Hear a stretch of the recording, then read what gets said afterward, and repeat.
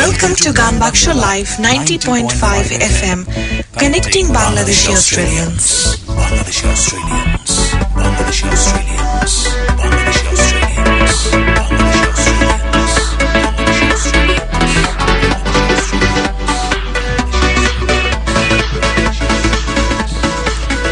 Welcome dear listeners.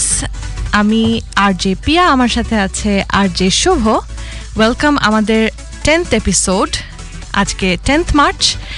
আমরা খুবই excited যেহেতু 2 দিন আগেই হয়ে গেল ইন্টারন্যাশনাল উইমেন্স ডে এবং আজকের এপিসোডটা very much dedicated to the international women's day.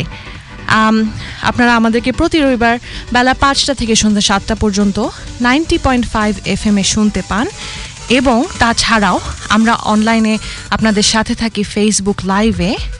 আপনারা আপনাদের মন্তব্য করে কমেন্ট দিয়ে জানিয়ে দিন আমাদেরকে ঠিকমতো শুনতে পাচ্ছেন কি না এবং আমাদের আমরা যাদেরকে ইন্টারভিউ নিয়ে থাকি আমাদের সাথে আজকে ডিসকাস করার জন্য যারা এখানে প্রস্তুত আছেন তাদের যদি কোনো প্রশ্ন থাকে তাদের জন্য প্লিজ কমেন্ট করে জানিয়ে দেবেন।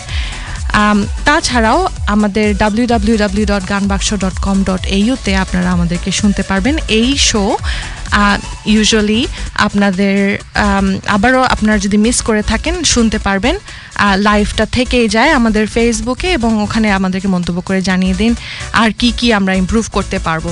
সো আর দেরি না করে শুরু করা যাক। আচ্ছা, আমাদের আজকের যে পর্বটি, এই পর্বটির দ্বিতীয় অংশতে আমরা আলোচনা করতে যাচ্ছি হচ্ছে আমাদের আজ পর্যন্ত আমাদের 9টা এপিসোড হয়েছে, আজকে আমাদের 10ম এপিসোড। এই 9টা এপিসোডের মধ্যে আমরা কি করলাম, আমরা কি পেরেছি, কি পারিনি, এই সমস্ত কিছু নিয়ে আমরা একটা রিভিউ করব। আমাদের স্বাভাবিকভাবেই আমরা সাধারণত শুরু করি আমাদের যে আড্ডাবাজি সেগমেন্টটি আছে সেই আড্ডাবাজি সেগমেন্ট দিয়ে। আড্ডাবাজিতে আমাদের দুজন অতিথির সাথে কথা বলার পরে আমরা গ্র্যাজুয়ালি চলে যাই হচ্ছে আমাদের অন্যান্য আয়োজনের দিকে।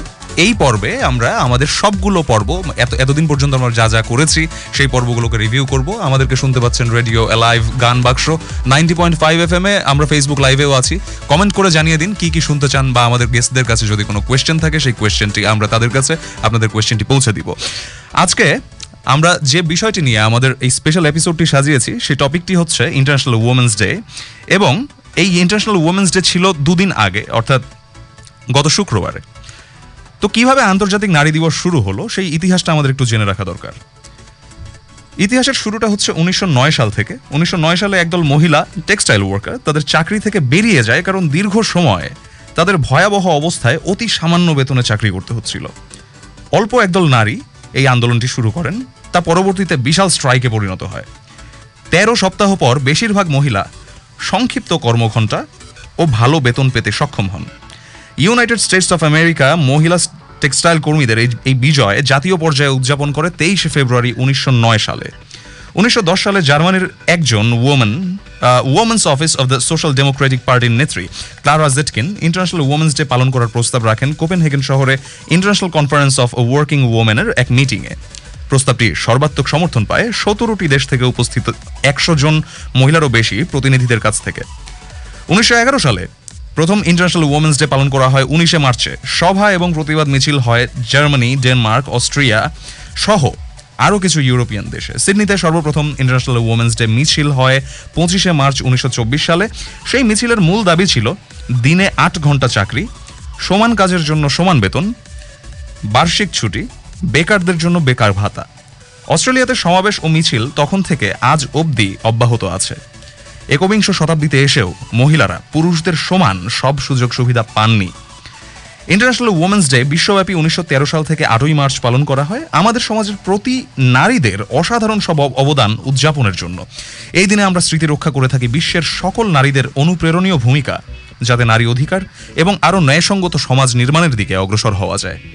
আজকের এপিসোডে আমরা আসলে সাধারণত যেটা হয় আমাদের লাইভে আমরা যখন থাকি তখন বেশিরভাগ বক আমি করি। আজকে আমাদের এই উইমেন্স ডে স্পেশালের উপরে শ্রদ্ধা জানিয়ে আজকে সবচেয়ে বেশি বক করবে পিয়া, বিকজ উইমেন এম্পাওয়ারমেন্ট। তো আসলে যেটা হয় সেটা হচ্ছে কি এই বক করার সুযোগটা আমি পাই আসলে ও আমাকে স্কোপটা দেয় এই জন্য নারীদের আমাদের না অফকোর্স মানে আসলে নারীরা আমাদেরকে সুযোগ দেয় বা কিছু কিছু বেনিফিট আমাদেরকে দেয়, কিছু প্রিভিলেজ আমাদেরকে দেয়, এজন্য আমরা পুরুষরা বেসিক্যালি বেঁচে আছি। এবং আমাদের বেঁচে থাকার পিছে, আমাদের যে কোনো কিছু করার পিছে, আমাদের যে কোনো ধরনের এক্সেলেন্স পাওয়ার পিছে তাদের যে ভূমিকাটি আছে সেই ভূমিকা কখনোই অস্বীকার করার মতো নয়। আমাদের যারা দুজন গেস্ট আছেন আজকে তারাও নারী। সাধারণত আপনারা একটি বিষয় খেয়াল করে থাকবেন যে আমাদের যে গেস্টদেরকে আনা হয় সেই গেস্ট ইনভাইটেশনের ক্ষেত্রেও কিন্তু আমরা সেই সার্কেলটার বাইরে যেতে পারিনি, আমরা খুব বেশি মহিলা গেস্টদেরকে কিন্তু ইনভাইট করতে পারিনি। That's correct. ঠিক আছে, হ্যাঁ। সুতরাং আজকে লিড তোমার হাতে।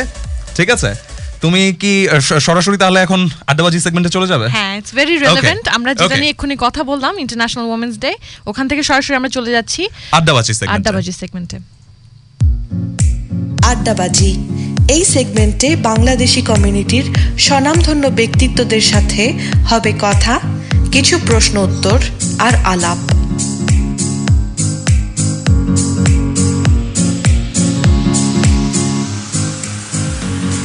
ফিরে এলাম আড্ডাবাজি সেগমেন্ট নিয়ে। আমাদের সাথে উপস্থিত আছেন আমাদের দুজন গেস্টের আলাদা আলাদা পরিচয় আমি দিচ্ছি। আমি দিব না পিয়া দেবে? তুমি দাও। দেব? আচ্ছা আচ্ছা, ঠিক আছে। আমাদের সাথে আজকে উপস্থিত আছেন কানিতা আহমেদ এবং ওয়াজিহা শারমিন। দুজনকেই আপনারা আমাদের কমিউনিটির একজন মেম্বার হিসেবে বহুদিন ধরেই চিনে আসছেন। তারপরও পরিচয় করে দিতেই হয়। কানিতা আহমেদের পরিচয় দুটি, তিনি সোশ্যাল ওয়ার্কার এবং বিজনেস এন্টারপ্রেনর।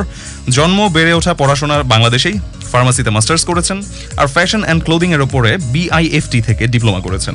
ক্রিয়েটিভ ফিল্ডে কাজ করতে পছন্দ করেন, বিশেষ করে ফাইন আর্টস সংক্রান্ত যে কোনো কাজে তার তুমুল আগ্রহ। বিভিন্ন অনুষ্ঠানের event planning, set designing, interior designing, decoration থেকে শুরু করে ক্রিয়েটিভ ফেস পেইন্টিং এবং কিডস এন্টারটেইনমেন্ট পর্যন্ত ফাইন আর্টসের বিভিন্ন সেক্টরে তার company Kanitaz event solution service দিয়ে থাকে।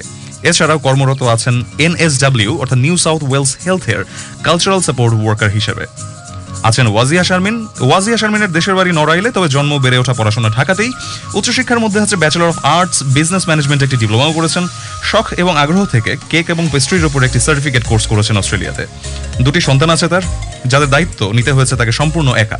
প্রায় 1 দশক আগে অস্ট্রেলিয়াতে ট্যাক্সি চালানো শুরু করেন, যে সময় বাঙালি নারীদের এই পেশায় আসার ব্যাপারে কেউ কল্পনাই করতে পারত না। BIRBA নামে একটি NGO আছে তার বাংলাদেশে। আছে Arunima resort and golf club নামের একটি অত্যাধুনিক রিসোর্ট। শিশুদের শিক্ষার বিষয়টিকে খুব সিরিয়াসলি দেখেন তিনি। ডেইজি ব্লুম ইন্টারন্যাশনাল স্কুল নামে নড়াইলে একটি বাচ্চাদের স্কুল তিনি চালান। সম্পূর্ণ নিজের উদ্যোগে ডার্লিং হারবারে করেছেন বাঙালি মেলা, জড়িত আছেন সমধর্মী বেশ কিছু ইভেন্ট ম্যানেজমেন্টের সাথেও। তাহলে পরিচয় পর্ব শেষ। ওয়েলকাম। আমরা আসলে খুবই হ্যাপি আপনাদেরকে এখানে পেয়ে। আসলে এত কিছু করেছেন আপনারা আমাদের কমিউনিটির জন্য, তাছাড়াও করে যাচ্ছেন। ইভেন অনেক সময় হয়তো এটার মানে প্রকাশ্যে অতখানি বেড়ে আসেনি বা মানুষজন হয়তো জানেনি আপনাদের সম্বন্ধে, বাট আজকে আমি আশা করছি যে সবাই যারাই এই শোটা দেখছেন আপনাদের সব কিছু জানতে পারবেন এবং খুব ইন্সপায়ার্ড ফিল করবেন। আমাদের বাংলাদেশি মেয়েদের এরকম ইন্সপিরেশন খুব প্রয়োজন এবং আপনারা সেই ইন্সপিরেশনটাই দেবেন বলে আমি একদম 100% শিওর। তার আগে স্বাগত জানাচ্ছি আমাদের অনুষ্ঠানে। আপনাদেরকেও ধন্যবাদ আমাদেরকে এখানে আনবার জন্য। আচ্ছা, কোর্স ঠিক আছে। আচ্ছা, তো আমি আসলে এটা আড্ডাবাজি সেগমেন্ট, আড্ডার মতো করেই প্রশ্নগুলো করব এবং ফিল ফ্রি। হ্যাঁ, সেটা হলে ভালো হবে। হ্যাঁ।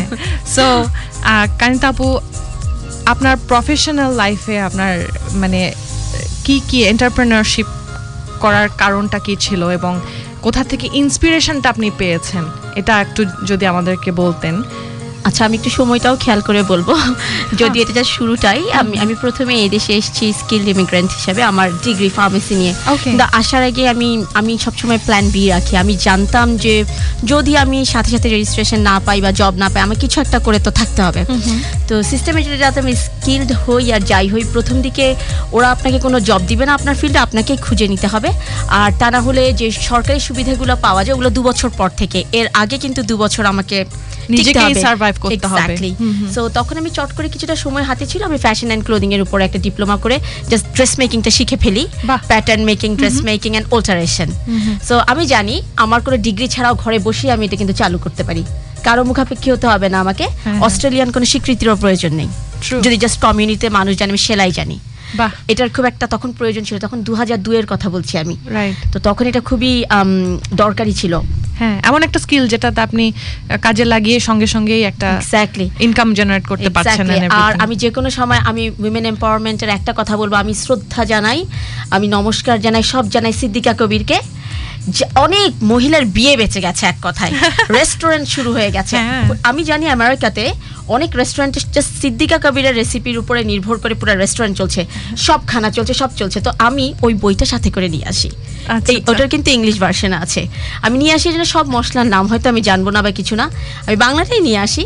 তো আমার আরেকটা ব্যাকআপ প্ল্যান ছিল, আমি কেটারিংও করবো, করেছিও কেটারিং। আচ্ছা আচ্ছা। তো তারপরে আমি ওইসব সবকিছু নিয়ে আসি, আর সেই সাথে আমার ক্রিয়েটিভিটিটা আসলে সেটা সবসময় মাথাতেই ছিল, ওটা নিয়ে কিছু করব। অনেস্টলি স্পিকিং জীবনে ভাবিও নি, জীবনে কল্পনাও করিনি। হ্যাঁ, তবে দেশে আমি ছিলাম সেই বোনটা, যেই বোনটা সবার বিয়ের বাসর ঘর সাজায়, বিয়েতে হলদিতে মেহেদি পরায়, বউকে মেকআপ করায়। Everything was free of cost, of course, but their prayer and everything I'm getting paid off for those things today. I believe in that. আমি সেই বোনটা ছিলাম আর কি, যেটা আপনি পছন্দ করেন করতে, সেটা এখন আপনার ইনকাম জেনারেটিং সোর্স। এক্স্যাক্টলি, ওটা আমি করতামই, মানে ওটা ছিল, কিন্তু ওটা দিয়ে কখনো আমি পার্ট অফ মাই লিভিং হবে আমি ভাবিনি, বা আমার সোর্স অফ ইনকাম হবে আমি ভাবিও নি। তো ওই দুটাই ছিল। যাই হোক, আসলাম, আমি একটা ছোটোখাটো কোর্স করলাম, আমি অ্যাক্রিডিটেশন পেলাম। আমি তখনই পরীক্ষা দিতে পারিনি, আমি তখন কাজ করছিলাম ফার্মেসিতেই। তো অ্যাট ওয়ান পয়েন্ট আমি প্রেগনেন্ট হয়ে, আই গট প্রেগনেন্ট, আমি বিয়ে হলো, সব কিছু হলো। তো তখন আমি চিন্তা করলাম যে আমাকে কাজ তো ছাড়তে হবে এখন, আর আমি কাজটা তখন আসলে করতেও পারছিলাম না। তো সেই সময় আমি ঘরে আসলে বসে I started doing alteration, I started doing catering. তো ওগুলা করছিলাম। আমি একটুখানি সময় ব্যাপারটাকে খুব ইম্পর্টেন্স দেই, আর একটু মনে হয় আমি চঞ্চল বা একটু সব কিছু একটু ফাস্ট করতে চাই। আই হ্যাভ ডিসকভার্ড একটা ব্লাউজ বানাতে it takes me almost 5 days in a way. একদিন প্যাটার্ন করো, একদিন মেজার করো, একদিন কমপ্লিট ফিনিশ করো, তারপরে দিন আবার হাত দিয়ে এটাকে নিট করো। At the end of the day, it's $50. আমি যদি আমার ঘন্টা হিসাব করি, it's not money even, but I'm putting my time and effort and everything. Besides, I have joined NGO just as a volunteer. So when they knew my skill, they asked me to join and be a sewing instructor for their disadvantaged women, CALD women, যে culturally and linguistically diverse women দের জন্য। আমাকে বলে তুমি শেখাবে কিনা instructor হিসেবে, তোমাকে we will be paying you $60 per hour. Then I said, well, in that case, why not? তো আমি তখন যাই হোক সেলাইটা তখন ওদেরকে ইনস্ট্রাক্টর হিসেবে কাজ করছিলাম। তারপরে এর মাঝে কেটারিংটাও খুব বেশি, কারণ আমি কোয়ালিটির সাথে কম্প্রোমাইজ কখনো, এখনের বিজনেসটা তো আমি একটা কাজ করে আমি কোয়ান্টিটি দেখি না, আমি কোয়ালিটির সাথে কম্প্রোমাইজ করবো না, রাইট, অনেস্টলি স্পিকিং।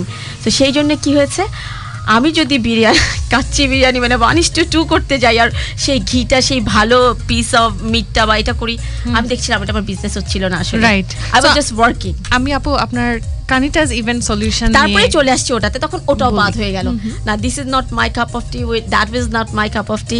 তারপর আমার মেয়ের জন্মদিন হবে, I started browsing for face painters and things like this. Face painters, they are pretty expensive, and I used to do fabric painting back on brush paint করে শাড়ি করতাম, সব কিছু করতাম দেশে। তারপর আমি এমনি ক্যানভাসে পেইন্ট করি, ক্যানভাস আর্টিস্ট। তো তখন আমি চিন্তা করলাম why not, আমার মিডিয়ামটা জাস্ট চেঞ্জ হয়ে যাবে, স্কিন হয়ে যাবে instead of this. But I always believe in tips and tricks and knowledge কখনো আসলে ছোট করে দেখার নেই।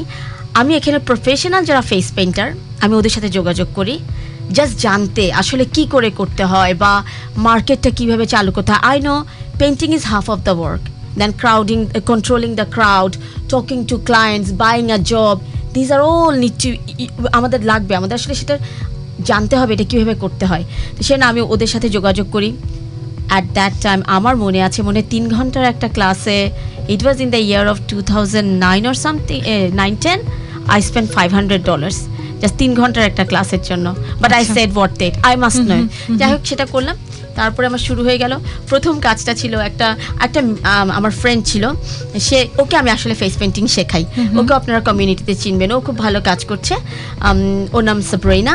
তো ওকে আমি শেখাই, কিন্তু আমি ওকে শিখিয়ে আমি থাকি ঘরে, আমি শুধু ওই যে এনজিওটার সাথে ছিলাম ওদের সাথে কাজ করতাম। ও আমাকে বললো, আপু why don't you go out, তুমি আমাকে শিখিয়েছো, আমি বাইরে যাচ্ছি, আমি আর্ন করছি। আমি না, I cannot do that. I'm really scared of meeting strangers, walking into someone's place যাদেরকে আমি চিনি না, জানি না ওরা কি মানুষ আমি জানি না, যে মুহূর্তে দরজাটা বন্ধ হবে ওই ঘরের আমি হস্টেজ, আমি কিচ্ছু জানি না, আমি কেমনে করবো। তখন আমাকে বোঝালো ও আমাকে আসলে অনেক সাহস দিয়েছে, এটা মিথ্যে কথা না, এত সাহস দিয়েছে সে। অ্যান্ড তারপরে আমি ওটা শুরু করি। এখন আমাকে যেদিন কাজটা করেছে তার পরের দিন থেকে 3-4টা বুকিং ওখানকার অডিয়েন্স, ওই গেস্টরাই বুকিং করে ফেলেছিল। তখন যে আমার চলাটা শুরু হয়ে গেছে 2010 থেকে, আমি 2015-তে না 2014-তে এসে আমাকে people started asking me about the decoration. তারপর সেখান থেকে আস্তে আস্তে ওটা সো 4 ইয়ার্স 4 ইয়ার্স পরে আমার মানে পুরোপুরি আপনার কানিতাজ ইভেন্ট সলিউশনসটা শুরু করে ফেললাম আর কি। আসলে কেমনে কি শুরু হলো আমি নিজেও জানি না, কিন্তু আপনার থেকে আমি যেটা বুঝছি, আপনার কথার ধরন থেকেও এটা বোঝা যায় যে ইউর আ বিজি বডি। আপনি কোনো একটা মুহূর্ত ওয়েস্ট করতে পছন্দ করেন না, এবং এখানে আসার পর থেকে আপনি চালিয়ে যাচ্ছেন এবং মানে কাজ করছেন একদম, কোনো একটা লেজি মোমেন্ট আপনার নিশ্চয়ই যায়নি, এবং বাচ্চা হওয়ার পরেও আপনি থেমে থাকেননি। Kudos to you.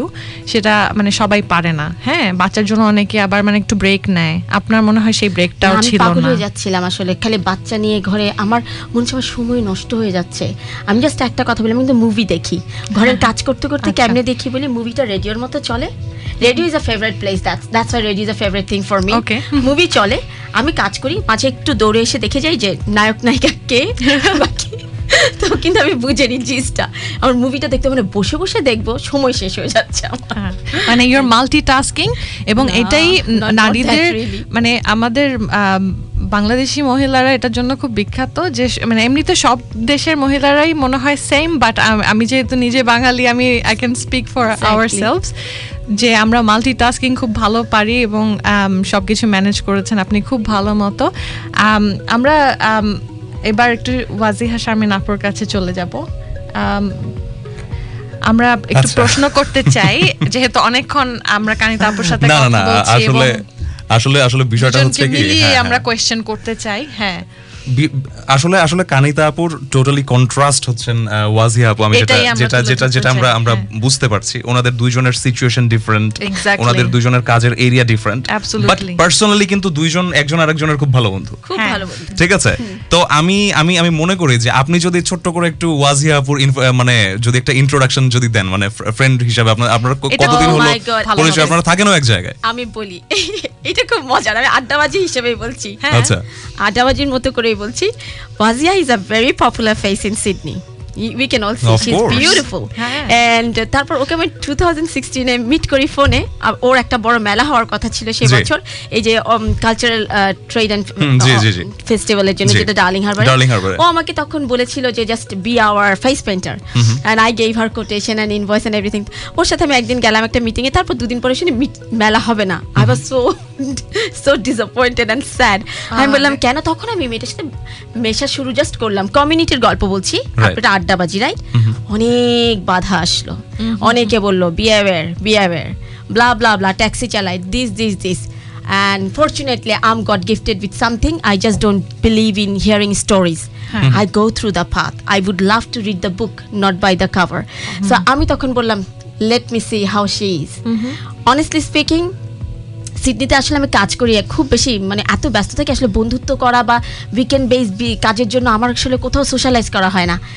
ওর সাথে মেশার পরই আমি বুঝলাম যে how judgemental people could be. হ্যাঁ, হতে পারে আমাদের কালচারাল পার্সপেক্টিভে সামটাইমস ও ড্রেস কোড 100% দেশীয় কায়দায় হচ্ছে না, হতে পারে এটা, হতে পারে সেটা, but she is a wonderful person. I came to know and I am thankful to God. আমি বিলিভ করি আমাদের লাইফে একটা good friend is a blessing in our life. So মজাটা হচ্ছে এখন ওয়াজিয়া অনেকের friend and she's so popular. না definitely শুনেন, ও এক জায়গায় থাকতো কিন্তু আমার সাথে ঘর বদলে ফেললা এত দূরে। এখন অনেকে আমাকে বলে কি করলা, জাদু করে বান মেরে নিয়ে গেল। রাইট তাহলে ওয়াজিয়া আপুর কাছে চলে যাই। 10 বছর হয়ে গেল আপনি সিডনিতে, যে বিষয়টা মহিলারা ইভেন কল্পনাও করতে পারে না, আপনি ট্যাক্সি চালাচ্ছেন, ট্যাক্সি চালিয়েছেন, এবং মানে ওই সময় মানে 10 বছর আগে যখন শুরু করেছিলেন ওই সময় আপনাদের 11 বছর, ওকে ধরলাম, মানে রাফলি আর কি। এই সময়টা আপনি মেলা করেছেন, সেটাও করেছেন সিঙ্গেল হ্যান্ডেডলি। ট্যাক্সি ড্রাইভিং এটাও একটা সিঙ্গেল করার মতো কাজ। হ্যাঁ, যে বিষয়গুলোর সাথে বাঙালি নারীরা ইভেন সিডনিতে আসার পরেও, আমরা এত এম্পাওয়ার্ড হওয়ার পরেও, ঠিক আছে, এত সুযোগ সুবিধা পাওয়ার পরেও বাঙালি নারীদের যে একটা গণ্ডি তৈরি হয়ে যায় যে এই পার্টিকুলার কিছু কাজ মহিলারা করবে, এর বাইরে অন্য কিছু করতে পারবে না। তো আপনার মাথায় এই আইডিয়াটা কিভাবে আসলো যে ট্যাক্সি চালানো যায়, নাম্বার 1। আর নাম্বার 2 হচ্ছে এই যে আপনি আমাদের কমিউনিটির যতগুলো কাজের সাথে জড়িত, গ্র্যাজুয়ালি যতগুলো কাজের সাথে জড়িত হয়েছেন, এই যে মহিলা হিসেবে ট্যাক্সি চালাতে গিয়ে বা মহিলা হিসেবে এই সমস্ত কাজের সাথে জড়িত হতে গিয়ে আপনার এক্সপেরিয়েন্স কিরকম, কি বাধা এসছে আপনার? একদম প্রথম থেকে যদি বলতেন আপু। বাধা তো আসলে অনেক আসছে। আমি আসলে অস্ট্রেলিয়াতে আসছি সিঙ্গেল মাদার হিসাবে। আমার একটা ছেলে ছিল, ছেলে আছে আর কি, 10.5 বছর বয়স ছিল তখন তার। তো আমি যখন অস্ট্রেলিয়াতে আসলাম, আসলে আমার এখানে পরিচিত কেউই ছিল না, কোনো আত্মীয় ছিল না। একজন দুঃসম্পর্ক আত্মীয়র বাসায় এসে উঠি। তো ওখান থেকে আমার যাত্রা শুরু। আমি প্রথমে কিন্তু কাজ করতাম, খুবই কম টাকার একটা কাজ নিয়েছিলাম আমি। তো ওখানে দেখলাম যে তাতে আসলে আমি যেহেতু আমার সার্ভাইভ করতে হবে, আমার টিউশন ফি প্লাস আমার ছেলের টিউশন ফি, 2টা টিউশন ফি আমার দিতে হবে, যেখানে কি না দুজন আসে একসাথে, হাজব্যান্ড ওয়াইফ, একজন পড়ালেখা করে আর দুজন মিলে কাজ করে একটা টিউশন ফি দেয়। তো আমি দেখলাম যে আমার 2টা টিউশন ফি দিতে হবে, আমি একলা। তো আর প্লাস হচ্ছে আমার ছেলে ছোট, স্কুল থেকে যখন তখন ডাকে, ছেলের এটা হয়েছে ওইটা হয়েছে, কিংবা ফোনে কথা ম্যানেজ করা সম্ভব ছিল না। এবং আমি আসলে আমার বাবা একজন হাইলি গভর্নমেন্ট অফিসার ছিলেন বাংলাদেশে, তো আমি কখনো আসলে আমার বাবা মার কাছ থেকে হেল্প নিতে চাইনি। তো আমি চিন্তা করলাম যে আমার একলার সার্ভাইভ করতে হবে, এটা আমার একার যুদ্ধ, আমি আমার ছেলেকে কোথাও ছোট হতে দিব না, এবং আমার ছেলের যা যা প্রয়োজন আমি সেটা দিব, এটাতে আমার যা করা লাগবে আমি করব, আমি কখনো পিছপা হব না, এবং আমি কারোর কাছে হাতও পাতবো না। তো আমি যখন ফুল লাইসেন্সটা পেলাম, লাকিলি আমি আমেরিকা থাকতাম আগে, আমেরিকা থেকে আমি আমেরিকান ড্রাইভিং লাইসেন্সটা নিয়ে আসছিলাম। ওটা দিয়ে আগে আসলে ফুল লাইসেন্স নিতে 5-6 বছর লাগতো। এইটা আমি আল্লাহর কাছে হাজার শুকর যে আমি ফুল লাইসেন্সটা খুব তাড়াতাড়ি পেয়ে গেছি, 1 বছরের মাথায়। তো তখন আমি চিন্তা করলাম যে এখন যদি আমি ট্যাক্সি চালাই, তাহলে আমার আগে আসলে আমি 3টা জব করতাম, অর জব, প্লাস আমার ছেলেকে দেখা, রান্না বান্না করা, কাপড় ধোয়া, ওয়াশিং মেশিনও ছিল না, সিঙ্গেল হ্যান্ডেডলি এবং ক্লাস করা সবই করতাম, যেটা ছেলেরা কল্পনা করতে পারে না, বাই দ্য ওয়ে। হ্যাঁ, না আসলে আমি সম্ভবই না, অনেক মেয়েরা পারে না, সব একসাথে করতাম। পরে আমি চিন্তা করলাম যে তারপরেও টাকাটা হয়তো এনাফ হচ্ছে না, কিংবা আমার ছেলেকে আমি টাইম দিতে পারছি না। পরে আমাকে আমার একটা ফ্রেন্ড, ও আমাকে বললো যে তুই ট্যাক্সি চালিস না কেন, তোর কাছে যেহেতু আছে। আমি তখন চিন্তা করলাম আসলেই তো আমি ট্যাক্সি কেন চালাই না, দেখি তো খোঁজ নিয়ে। তো আমি চিন্তা করলাম যে ঠিক আছে, তখন কিন্তু ট্যাক্সি লাইসেন্স না অনেক হার্ড ছিল, কিন্তু ওই ফ্রেন্ডে আবার বলছে কিন্তু ট্যাক্সিতে পাস করতে পারবি না, ওটা অনেক হার্ড। মানে এখানে যারা ট্যাক্সিতে পড়ালেখা করে তারা চিন্তা করে যে ইন্টারমিডিয়েটে যদি আমরা এরকম করে পড়তাম কিংবা ম্যাট্রিকে, তাহলে হয়তো আমরা স্টার কিংবা স্ট্যান্ড করতাম। তো আমি তখন চিন্তা করলাম যে না, আমার এটা করতেই হবে আমার ছেলের জন্য। আসলে আমি জীবনে যাই করছি আমার বড় ছেলের জন্যই করছি, মানে ওকে ভালো রাখার জন্য। এই সাহসটা, এই এনার্জিটা, আমি আসলে এটা বলবো যে আমার মধ্যে 2টা জিনিস আছে, একটা হচ্ছে অসম্ভব সাহসী আমি, আর একটা হচ্ছে অসম্ভব এনার্জেটিক। আমি আসলে টায়ার্ড হই না, মানে খুব কম কিছুতে আছে যেটাতে আমি টায়ার্ড হই।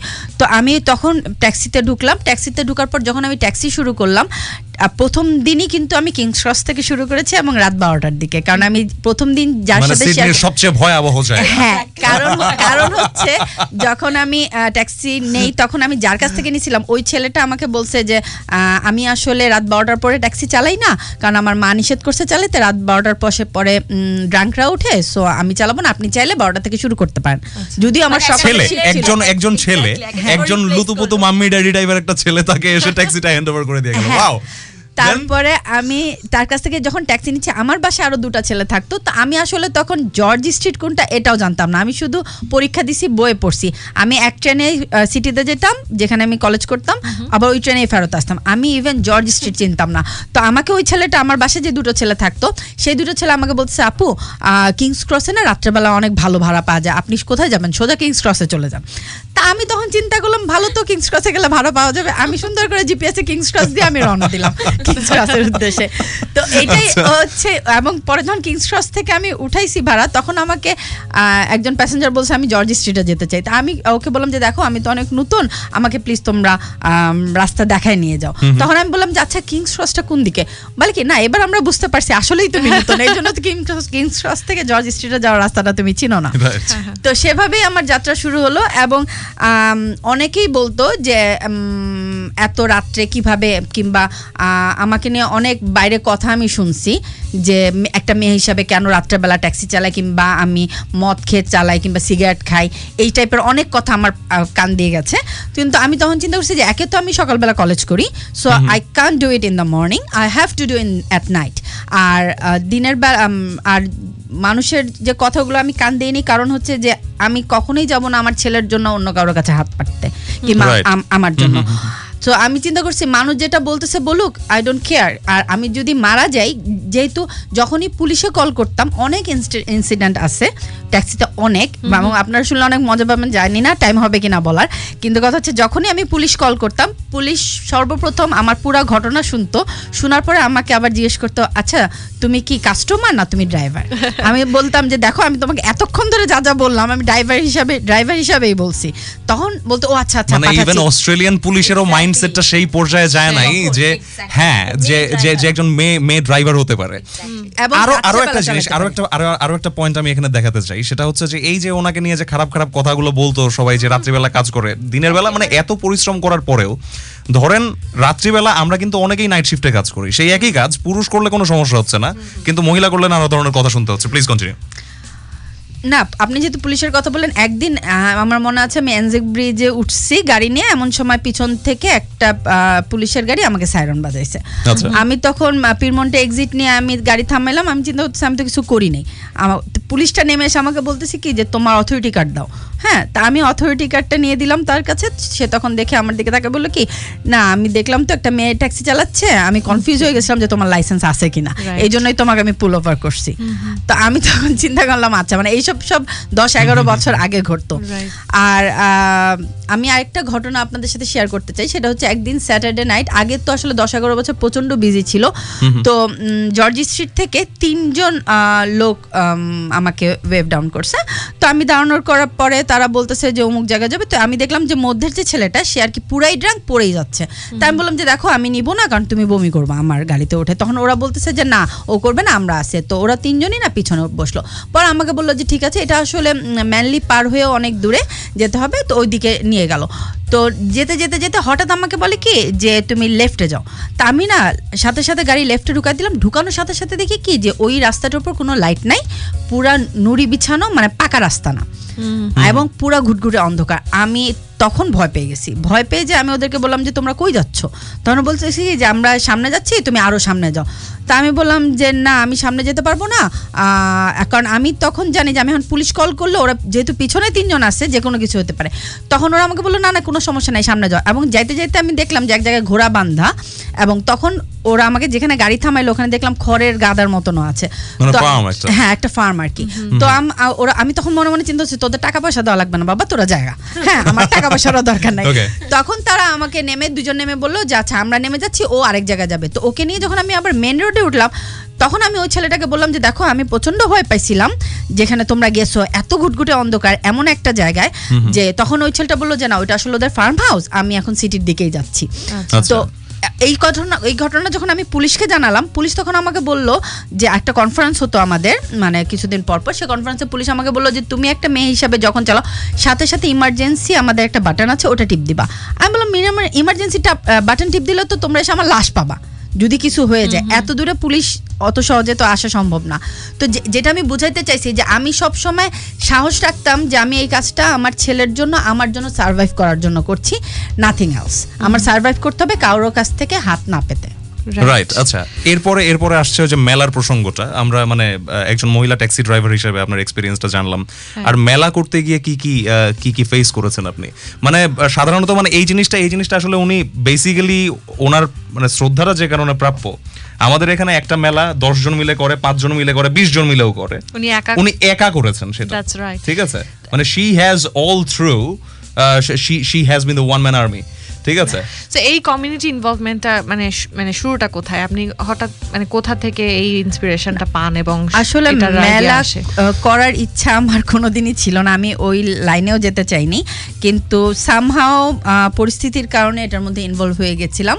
তো আসলে আমার একটা ফ্রেন্ড, আমি তার নাম নিতে চাচ্ছি না, তো উনি আসলে এই বুদ্ধিটা আমাকে দিয়েছিলেন মেলা করার জন্য। তো উনি আসলে জিনিসটা শুরু করেন এবং আমাকে বলেন আপনি পোস্টার গার্ল হিসাবে থাকবেন, আপনার কিছু করা লাগবে না, আমি করব, then we will go from I just there. Want to know একটা জিনিস, ইনি কি মেল ফিগার না female figure? Male figure. Okay, ঠিক আছে। continue. তো আমি বললাম যে ওকে ফাইন, যেহেতু ডার্লিং হারবার একটা ভালো জায়গা, সব দেশের মেলা হয় ওখানটায়, এখানটা যদি হয় বাঙালিদের জন্য ভালো হবে, সব দেশের হচ্ছে, আমাদের দেশের কেন হবে না? আমার শুধু এটাই মাথায় আসছিল। আমি ঠিক আছে আপনি করেন, আপনি যেভাবে চান সেভাবে, আমি এটার মধ্যে, আমাকে উনি শর্তই দিছিল আপনি এটার মধ্যে কোনো ইনভলভ হতে পারবেন না, আপনি কোনো কাজ করতে পারবেন না, শুধু পোস্টারে আপনার ছবি যাবে, you will be my poster girl. আমি ওকে ফাইন। হ্যাঁ, মোটামুটি আপনার মানে আমার নাম দিয়ে উনি কাজ করবে পিছনে। আমি ওকে ফাইন। উনি যখন শুরু করে, উনি সবকিছু করছে, আমি তো চুপচাপ বসে আছি, আমি দেখতেছি। উনি শুধু আমাকে বলে ফেসবুকে শেয়ার করেন, আমি শুধু ফেসবুকে শেয়ার করি, আর আমার কোনো কাজ করার কথা না, আমি করিও না। একদম লাস্ট মোমেন্টে যে, এবং ফেসবুকে যখন শেয়ার যায় তখন সবাই জানে যে মেলাটা আমি করতেছি।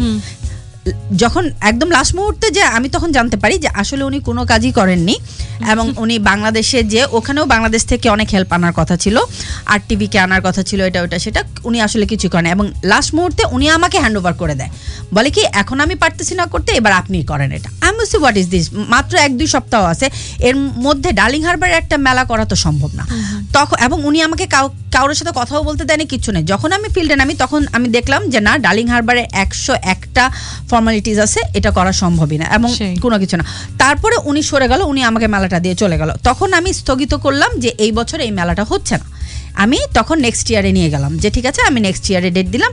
এবং ভাগ্যবশত ডার্লিং হারবারের একটা ভুল ছিল যে ডার্লিং হারবার আমাকে একটা উইকেন্ডে ডেট দিছিল। ওইটা আমি আসলে লাকি ছিলাম যে উইকেন্ডে ডেটটা দেওয়ার কারণে ওরাই আমাকে মেসেজ পাঠিয়েছে সেই সময়, যে আল্লাহর কাছে হাজার শুক্রিয়া যে ওই সময় ওরাই আমাকে মেসেজ পাঠিয়েছে যে সরি আমাদের একটা ভুল হয়ে গেছে, আমরা হলিডে ইয়েটা দেইনি, বাজেটটা দেইনি আপনাদেরকে, হলিডে বাজেটটা ডবল হয়ে যাবে, সো আপনারা যদি চান তাহলে আপনারা এটা নেক্সট ইয়ারে পোস্টপোন করতে পারেন। আমি সাথে সাথে লুফে নিলাম অফারটা। আমি তখন বললাম যে ঠিক আছে তাহলে আমি এবছর করবো না, কারণ আমি জানি আমি এমনিও করতে পারবো না। আমি ওকে, আমি তাহলে এই বছর করবো না, নেক্সট ইয়ারে করবো। নেক্সট ইয়ারে যখন ওটা গেল তখন যে আমি ইয়ে করলাম না, তখন আমি চিন্তা করছিলাম যে নেক্সট ইয়ারে করবো কি করবো না, কিন্তু জায়গাটা আসলে আমার নামে, আমাদের নামেই ছিল। তখন আমি দেখলাম যে সবাই বলতে শুরু করছে যে মেলাটা আমি করতে পারিনি। একটা মেয়ে ডার্লিং হারবারে, আপনারা একটু খেয়াল করে শুনবেন যে কথাগুলো উঠছিল, যে একটা মেয়ে ডার্লিং হারবারে মেলা করতে গেছে কিন্তু সে পারে নাই, একটা মেয়ে বলেই পারে নাই। হ্যাঁ, একটা মেয়ে বলে পারে নাই, মেয়েদের দ্বারা এটা হবে না। এই কথাটা মানে সেটা যখন ক্যান্সেল হলো তখন এই ধরনের কথাগুলো উঠেছিল, যখন ক্যান্সেল হলো তখন এটা আমার ফ্রেন্ডরা থেকে শুরু করে আশেপাশের সবাই সেম কথাটাই বলছিল যে একটা নারী নেমেছে সেই জন্যই মেলাটা হইতে পারে নাই। এই কথাটা আসলে আমার খুবই ইগোতে লাগছে। আমি তখন চিন্তা করলাম যে আমি কিছুই করলাম না, আমার কথাটা কেন আসতেছে, একটা নারীকে নিয়ে কেন এই টাইপের কথাবার্তা আসবে। কিন্তু আপনি পোস্টার গার্ল ছিলেন এবং আপনার নামটাই সবাই দেখেছে, সো দোষটা আপনার উপরেই কাইন্ড অফ বর্তায়, এরকম একটা সিচুয়েশনে আপনি পড়ে গেছেন। জি, এমন একটা সিচুয়েশনে পড়ে গেছে যে আমি করতে পারি না। আমি তখন বললাম আমি তো আসলে এটা কখনো করা, মানে আমি ফিল্ডেই ছিলাম না, ফিল্ডে তো একটা ছেলে ছিল, আমার নামটা কেন আসলো। তখন আমি চিন্তা করলাম যে না, আমি এই বছর মেলাটা করব, আমি এই বছর মেলাটা করবো এবং এটার জন্য আমি আবার প্রিপারেশন নেওয়া শুরু করলাম। তখন আমি যখন আবার গ্রুপ বানানো শুরু করলাম তখন আবার দেখি চারিদিকে আমার ছেলেরাই আসছে এবং তারা এসে একে নিতে পারবে না, ওকে নিতে পারবে না, আমার কোনো স্বাধীনতা নেই। ওনারা তখন বলছে তুমি বেশি বুঝো, তোমার কোনো আইডিয়া আছে, তুমি কোনোদিন মেলা করছো, তুমি কোনোদিন সামাজিক কিছুর মধ্যে ঢুকছো অস্ট্রেলিয়াতে, তুমি কিছু জানো না, আমাকে এমন করে বলা শুরু করলো। তখন আমি একদম একটা ডিসিশন আপনি নিতে পারছেন না যেখানে আপনি মেলাটা নামাচ্ছেন। এক্স্যাক্টলি, আমি কোনো ডিসিশনে নিতে পারছি না। ইভেন আমাকে এটা পর্যন্ত বলা হয়েছে তুমি কোনোদিন কোনো কিছু করো নাই, কোথা থেকে উড়ে এসে জুড়ে বসলা, আমাকে এইটা পর্যন্ত আমাদের মিটিংয়ে বলা হয়েছে। তখন আমি কানিতাকে ঢুকালাম, কানিতাকে আমি তখন নিয়ে আসলাম যে ও আমাদের সাথে থাকবে, কারণ আমি দেখতেছি যে আমাকে একলা পেয়ে ওরা মানে ইয়ে করছে এবং মিসইউজ করছে এবং বলতেছে আমি কিছুই পারবো না, আমি কিছু করতে পারবো না। আমি তখন আবার ওনাদের হাতে ছেড়ে দিলাম মেলাটা। আমি যে ঠিক আছে আপনারা করেন, আমি আসি, হ্যাঁ আপনারা কিভাবে করবেন, কিন্তু এবার আমি সাথে থেকে দেখবো, কারণ আমি বুঝছি আগের বার আমার নামই ডুবছে, সো আমি এবার ছেড়ে দিব না।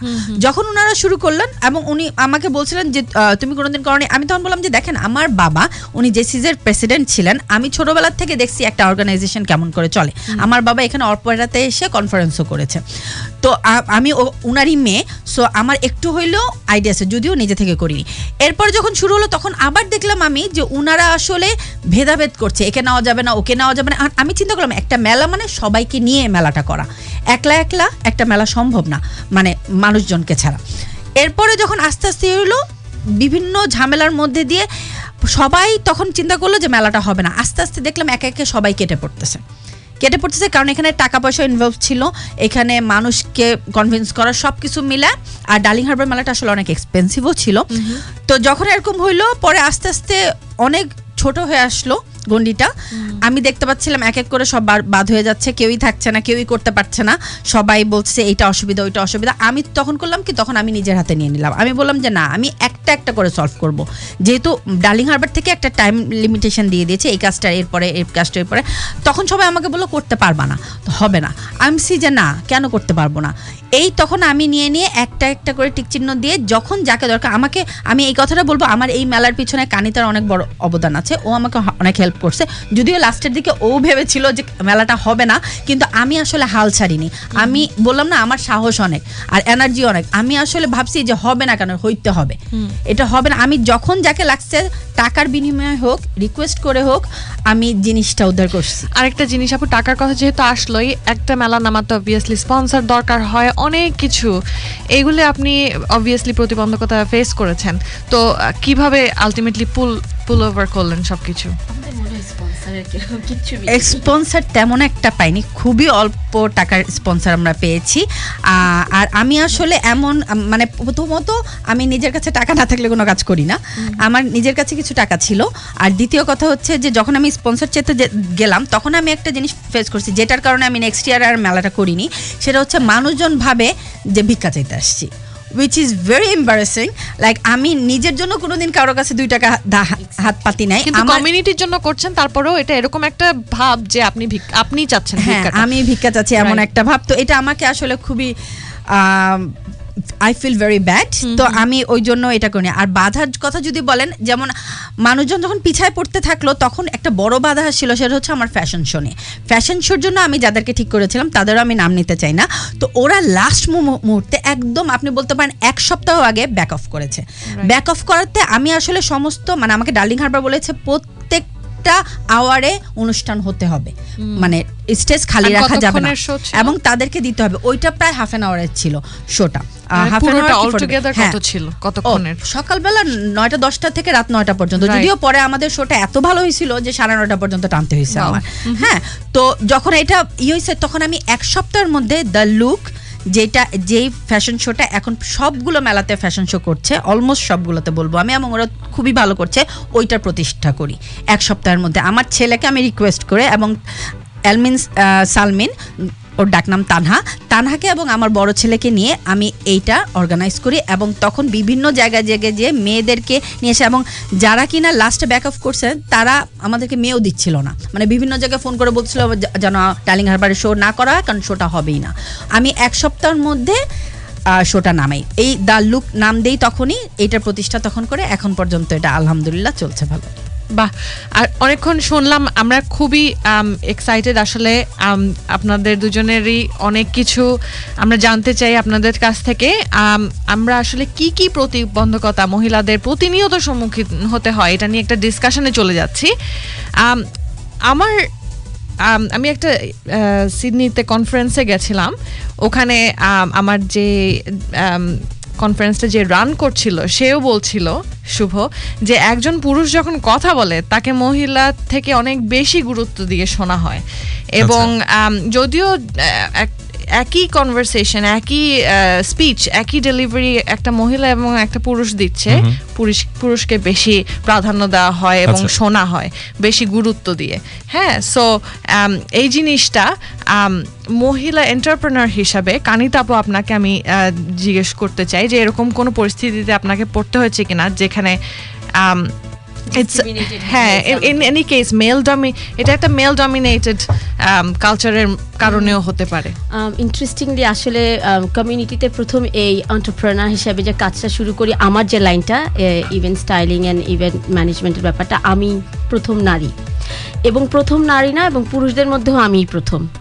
তো আমাদের দেশে আবার একটা জিনিস কিন্তু বেশ চালু, ওটা ভালোও লাগে কখনো কখনো, যে প্রথমে আসে তাকে কিন্তু মোটামুটি একটা লেভেল দিয়ে দেওয়া হয়, একটা এটা কিন্তু আমরা করি, ধরেন গিয়ে আমি একটা প্রথম একটা রেডিও শো করলাম, প্রথম একটা মেলা করলাম, প্রথম একটা বাংলা স্কুল খুললাম, প্রথম কিন্তু তো ওটা ছাড়াও আর যেহেতু এখনো কোনো পুরুষকে দেখছি না, তো আমার জায়গাটাতে সেদিক থেকে আসলে কোনো সমস্যাই হচ্ছে না এখন। হ্যাঁ, কিন্তু মানে ক্লায়েন্ট ডিল করতে গিয়ে আপনাকে তো মানে বিভিন্ন সময় বিভিন্ন জায়গায় এই বিষয় কিন্তু প্রত্যেকটা মেয়ে বা প্রত্যেকটা মহিলাই বিভিন্ন সময় ফেস করে এসছে।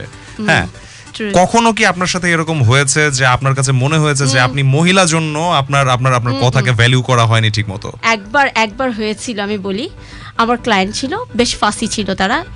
তো ওরা একটা কথা সত্য যে ওনারা ছবি হয়তো বের করে আনছেন পিন্টারেস্টের থেকে, এন্ড পিন্টারেস্টের ছবি it could be from England, it could be from Paris, it could be from anywhere, আর সেটাতে হয়তো বা সেরকম করে পাউন্ডে পে হচ্ছে, সবকিছু অনেক এক্সপেন্সিভ হচ্ছে, কিন্তু আমাকে বলা হচ্ছে সেই নির্ধারিত বাজেটের ভিতরে, লিমিটেড বাজেটের ভিতরে এটা তৈরি করে দিতে, যে জিনিসটা আমার হিসাবে বলছে কয়েক হাজার ডলার হবে, কিন্তু আমি হয়তো বা বলছি যে হুবহু এটা হবে না, কাছাকাছি কিছু যে যাবে, এবং I could be inspired by this one and do something from out of my creativity. তখনও কিন্তু ওরা মেনে নিচ্ছে ওটা, যে ঠিক আছে আমাদের তা তো অল্পর মধ্যে ঠিক আছে করছে, সুন্দর ব্যবহার করছে। আর করার পরপরই কি করছে, তখনই একদিন কাজ করে চলে এসেছি, ভদ্রলোক বেশ ভালো ব্যবহার করছিলেন শুরুর দিকে, কাজ শেষ করে এসে সন্ধেবেলা যখন আবার রাতের বেলা গেছি র্যাপ আপ করতে, ওটা শুভ একবার আমাকে নিজ চোখে দেখেছিল, wrap up is time consuming, এটা অনেক বড় লেবারও। সেবার শুভর সাথে যেবার পরিচয়, আমি একাই কাজ করেছি, পুরোটা একাই র্যাপ আপ করেছি, সব কিছু একা করেছিলাম, আমার হাজব্যান্ড বাইরে ছিল। যাই হোক, তো ভদ্রলোক আমাকে সাথে সাথে বললেন, তোমাকে যেন কত টাকা দিতে হবে। আমাদের কালচারে হঠাৎ করে আপনি থেকে ওই মুহূর্তে চোখের ভাষা দেখতে বেশ কেতাদুরস, বেশ ভদ্র, তাদের প্রফেশনও ভালো, আমি ফেসবুকে দেখেছি। আমার এত লজ্জা লাগলো যে আমি কেন এর কাজটা নিলাম। সত্যি বলছি, আমি সেইবারের মতো অপমানিত বোধ আর কখনো হয়নি, যে সে জাস্ট আমাকে এমন করে বলছে, তোমাকে যেন কত টাকা দিতে হবে।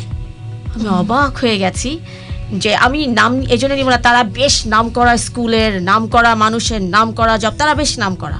আর আপনার এই ফিলিংসটা কাজ করছে যে এটা যদি কোনো পুরুষ হতো না, পুরুষকে কেন বলবে, এই বিহেভিয়ারটা ডেফিনেটলি থাকতো না। বলতে হ্যাঁ ভাই বলেন কি কত দিতে হবে, বা এরকম কিছু একটা হয়তো বলতো। যেভাবে আমার কাছে এসে বললো, I was like from the beginning they were very nice, and আপনি I don't know, suddenly এইটাতে I was really offended, আমার খুব খারাপ লেগেছিল আসলে। আর ওইটা মনে করলে আসলে আমার এখনো খারাপ লাগে। এবং interestingly community, so at many events still I see that person, and anyway well this is part of this comes in the package. যে কাজটা আমি করি ওটার প্যাকেজের মধ্যে এগুলো সব আছে। আপনাকে কেউ সালাম দিবে, কেউ ভালো বলবে, কেউ খারাপ বলবে। তো একবার একটা রিভিউতে এই রিভিউতে খুব মন খারাপ ছিল, তো আমার হাজব্যান্ড আমাকে বললো, শোনো অ্যাপেলেরও রিভিউ খারাপ থাকে, হ্যাঁ, সুতরাং তোমার মন খারাপ করার কিছু নাই, সবাইকে তুমি খুশি করতে পারবে না।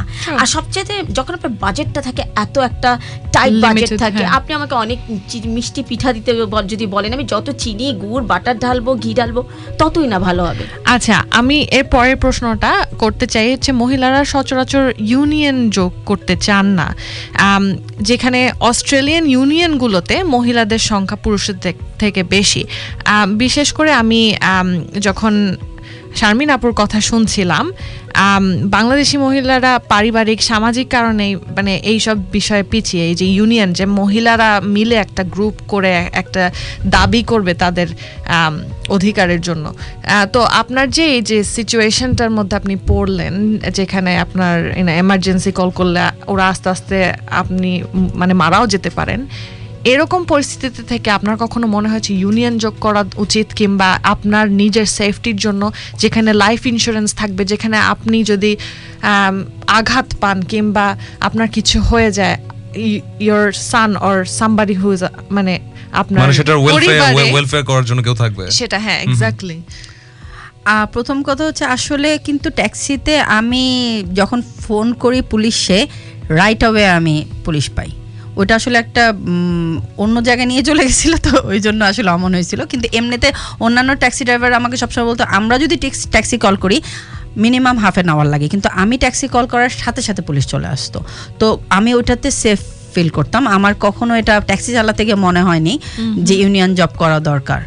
ওকে, সো ইউনিয়নটা হচ্ছে আমি জানি না হ্যাঁ রাইটটাকে হ্যাঁ। প্রজেক্ট, কিন্তু আমি আসলে আমি আপনাকে তাছাড়া অ্যাক্সিডেন্টও হতে পারে, ইটস নট অ্যাবাউট যে একজন আসলে আমার মাথায় সবসময় আমি আসলে কোনো কিছু নিয়ে ভয় পাই না, এটা হচ্ছে এক নম্বর কথা। মানে ইউনিয়ন জব করা দরকার, অ্যাক্সিডেন্ট হলে কিছু হবে, ওই খারাপ চিন্তাটাই আমি কখনো করতাম না। আমি সবসময় চিন্তা করতাম আমার কাজ করতে হবে, আমার ছেলেকে আমার টানতে হবে, right, that's it. Interesting, I am really glad to hear, কারণ এরকম মনে হয় অন্যান্য মহিলারাও এরকম সাহসিকতার জন্যই অনেক সময় যেই জিনিসগুলো অ্যাভেলেবল, যেই রাইটগুলো ওরা কিন্তু রাইটফুলি পেতে পারে জাস্ট একটা ইউনিয়নের মাধ্যমে, সেটাই অ্যাভেল করে না, যেটা আপনি ইউ আর ওকে। আপনি একটু যদি বলতেন। এটা আমি আমার জবের ক্ষেত্রে, এটা আমার জবের ক্ষেত্রে আমি ইউনিয়নের মেম্বার, কিন্তু ওকে, কেননা আমি বিলিভ করি situation may happen, create anything True. could happen. So আমার একটা সবসময় আমাকে যেটা শারমিন সবসময় বলে, তোমার কোনো সাহস নাই, তুমি আমার কাছ থেকে কিছু সাহস নাও।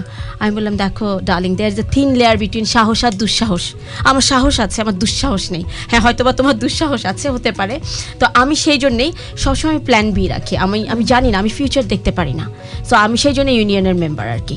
আমার জবটাকে সিকিউর করার জন্য বা কোনো কিছুর জন্য, কোনো পরিস্থিতির শিকার হলে আমাকে যেন কেউ ব্যাক করতে পারে, আমার জন্য যেন কেউ কথা বলতে পারে, সেজন্য আমি ইউনিয়নের। সো এখন পর্যন্ত your experience has been good ইউনিয়নের সাথে, আপনি ইউনাইটেড ফিল করেছেন সেই ইউনিয়নে, they look after you, they care, right. আচ্ছা, সো একই সাথে আসলে মহিলাদের একাধিক ভূমিকা পালন করতে হয়, এটা নিয়ে আমরা কিছুক্ষণ আগেও কথা বলছিলাম যে আপনারা দুজনেই মাল্টিটাস্ক কিভাবে করেছেন, ফুল টাইম কেয়ারার থাকা অবস্থাতেও ফুল টাইম জব করা, ওয়ার্ক লাইফ ব্যালেন্স থাকাটা খুব ডিফিকাল্ট। তো আপনাদের দুজনকে এই প্রশ্নটা করব, প্রথমে হয়তো কান্তা আপুকে, যে ওয়ার্ক লাইফ ব্যালেন্সটা কিভাবে করেন, এটার অভিজ্ঞতাটা আপনি যদি বলতেন। এবং সাথে সাথে আমি ছোট একটা জিনিস অ্যাড করতে চাই, ওয়ার্ক লাইফ ব্যালেন্সের এই জায়গাতে মনে হয় আরো একটা বিষয় মাথায় রাখা দরকার, যে আপনাদের দুজনের পেশাই উইকেন্ড ভিত্তিক। হ্যাঁ, উইকেন্ডে আপনাদের নিজেদের কাজের মধ্যে ইনভলভ থাকতে হয়। তো সেই ক্ষেত্রে মানে দেখা যায় যে বাচ্চাদের উইকেন্ডেই ছুটি থাকে এবং মানে পরিবারকে সময় দিতে পারার মতো। হ্যাঁ, ঠিক আছে, আমরা যারা বাসায় থাকি, বাসায় হয়তো সেদিন একটু ভালো মন্দ রান্না করা হয়, সেই পুরো ফ্যামিলিকে ছেড়ে দিয়ে, ঠিক আছে, বা ফ্যামিলিকে এক সাইডে রেখে আপনারা তখন ফ্যামিলিকে মানে আপনারা এই টোটাল শোটা আপনারা কিভাবে ম্যানেজ করেন? আসলে এটা একটা খুব সুন্দর প্রশ্ন, এটা ম্যানেজারের ব্যাপার। কিন্তু ম্যানেজটা হচ্ছে, আমি যেটা মনে করি, I believe I am blessed. আমার উইকেন্ডের জবটাতে আমার ফ্যামিলি কিন্তু আমার সাথে থাকতে পারছে, ফার্স্ট থিং। অ্যাটলিস্ট আমাদের দূরত্বটা হচ্ছে না, সাথে থাকছে। হয়তো কোয়ালিটি টাইমটা ওইভাবে ওরা পাচ্ছে না, but still we are all together. Maybe we are not getting time to get into each other, but we are together. তো খাওয়াটা হয়তো একসাথে হয়ে যাচ্ছে, বাইরে হচ্ছে একসাথে হয়ে যাচ্ছে, কাজের মধ্যে হয়ে যাচ্ছে।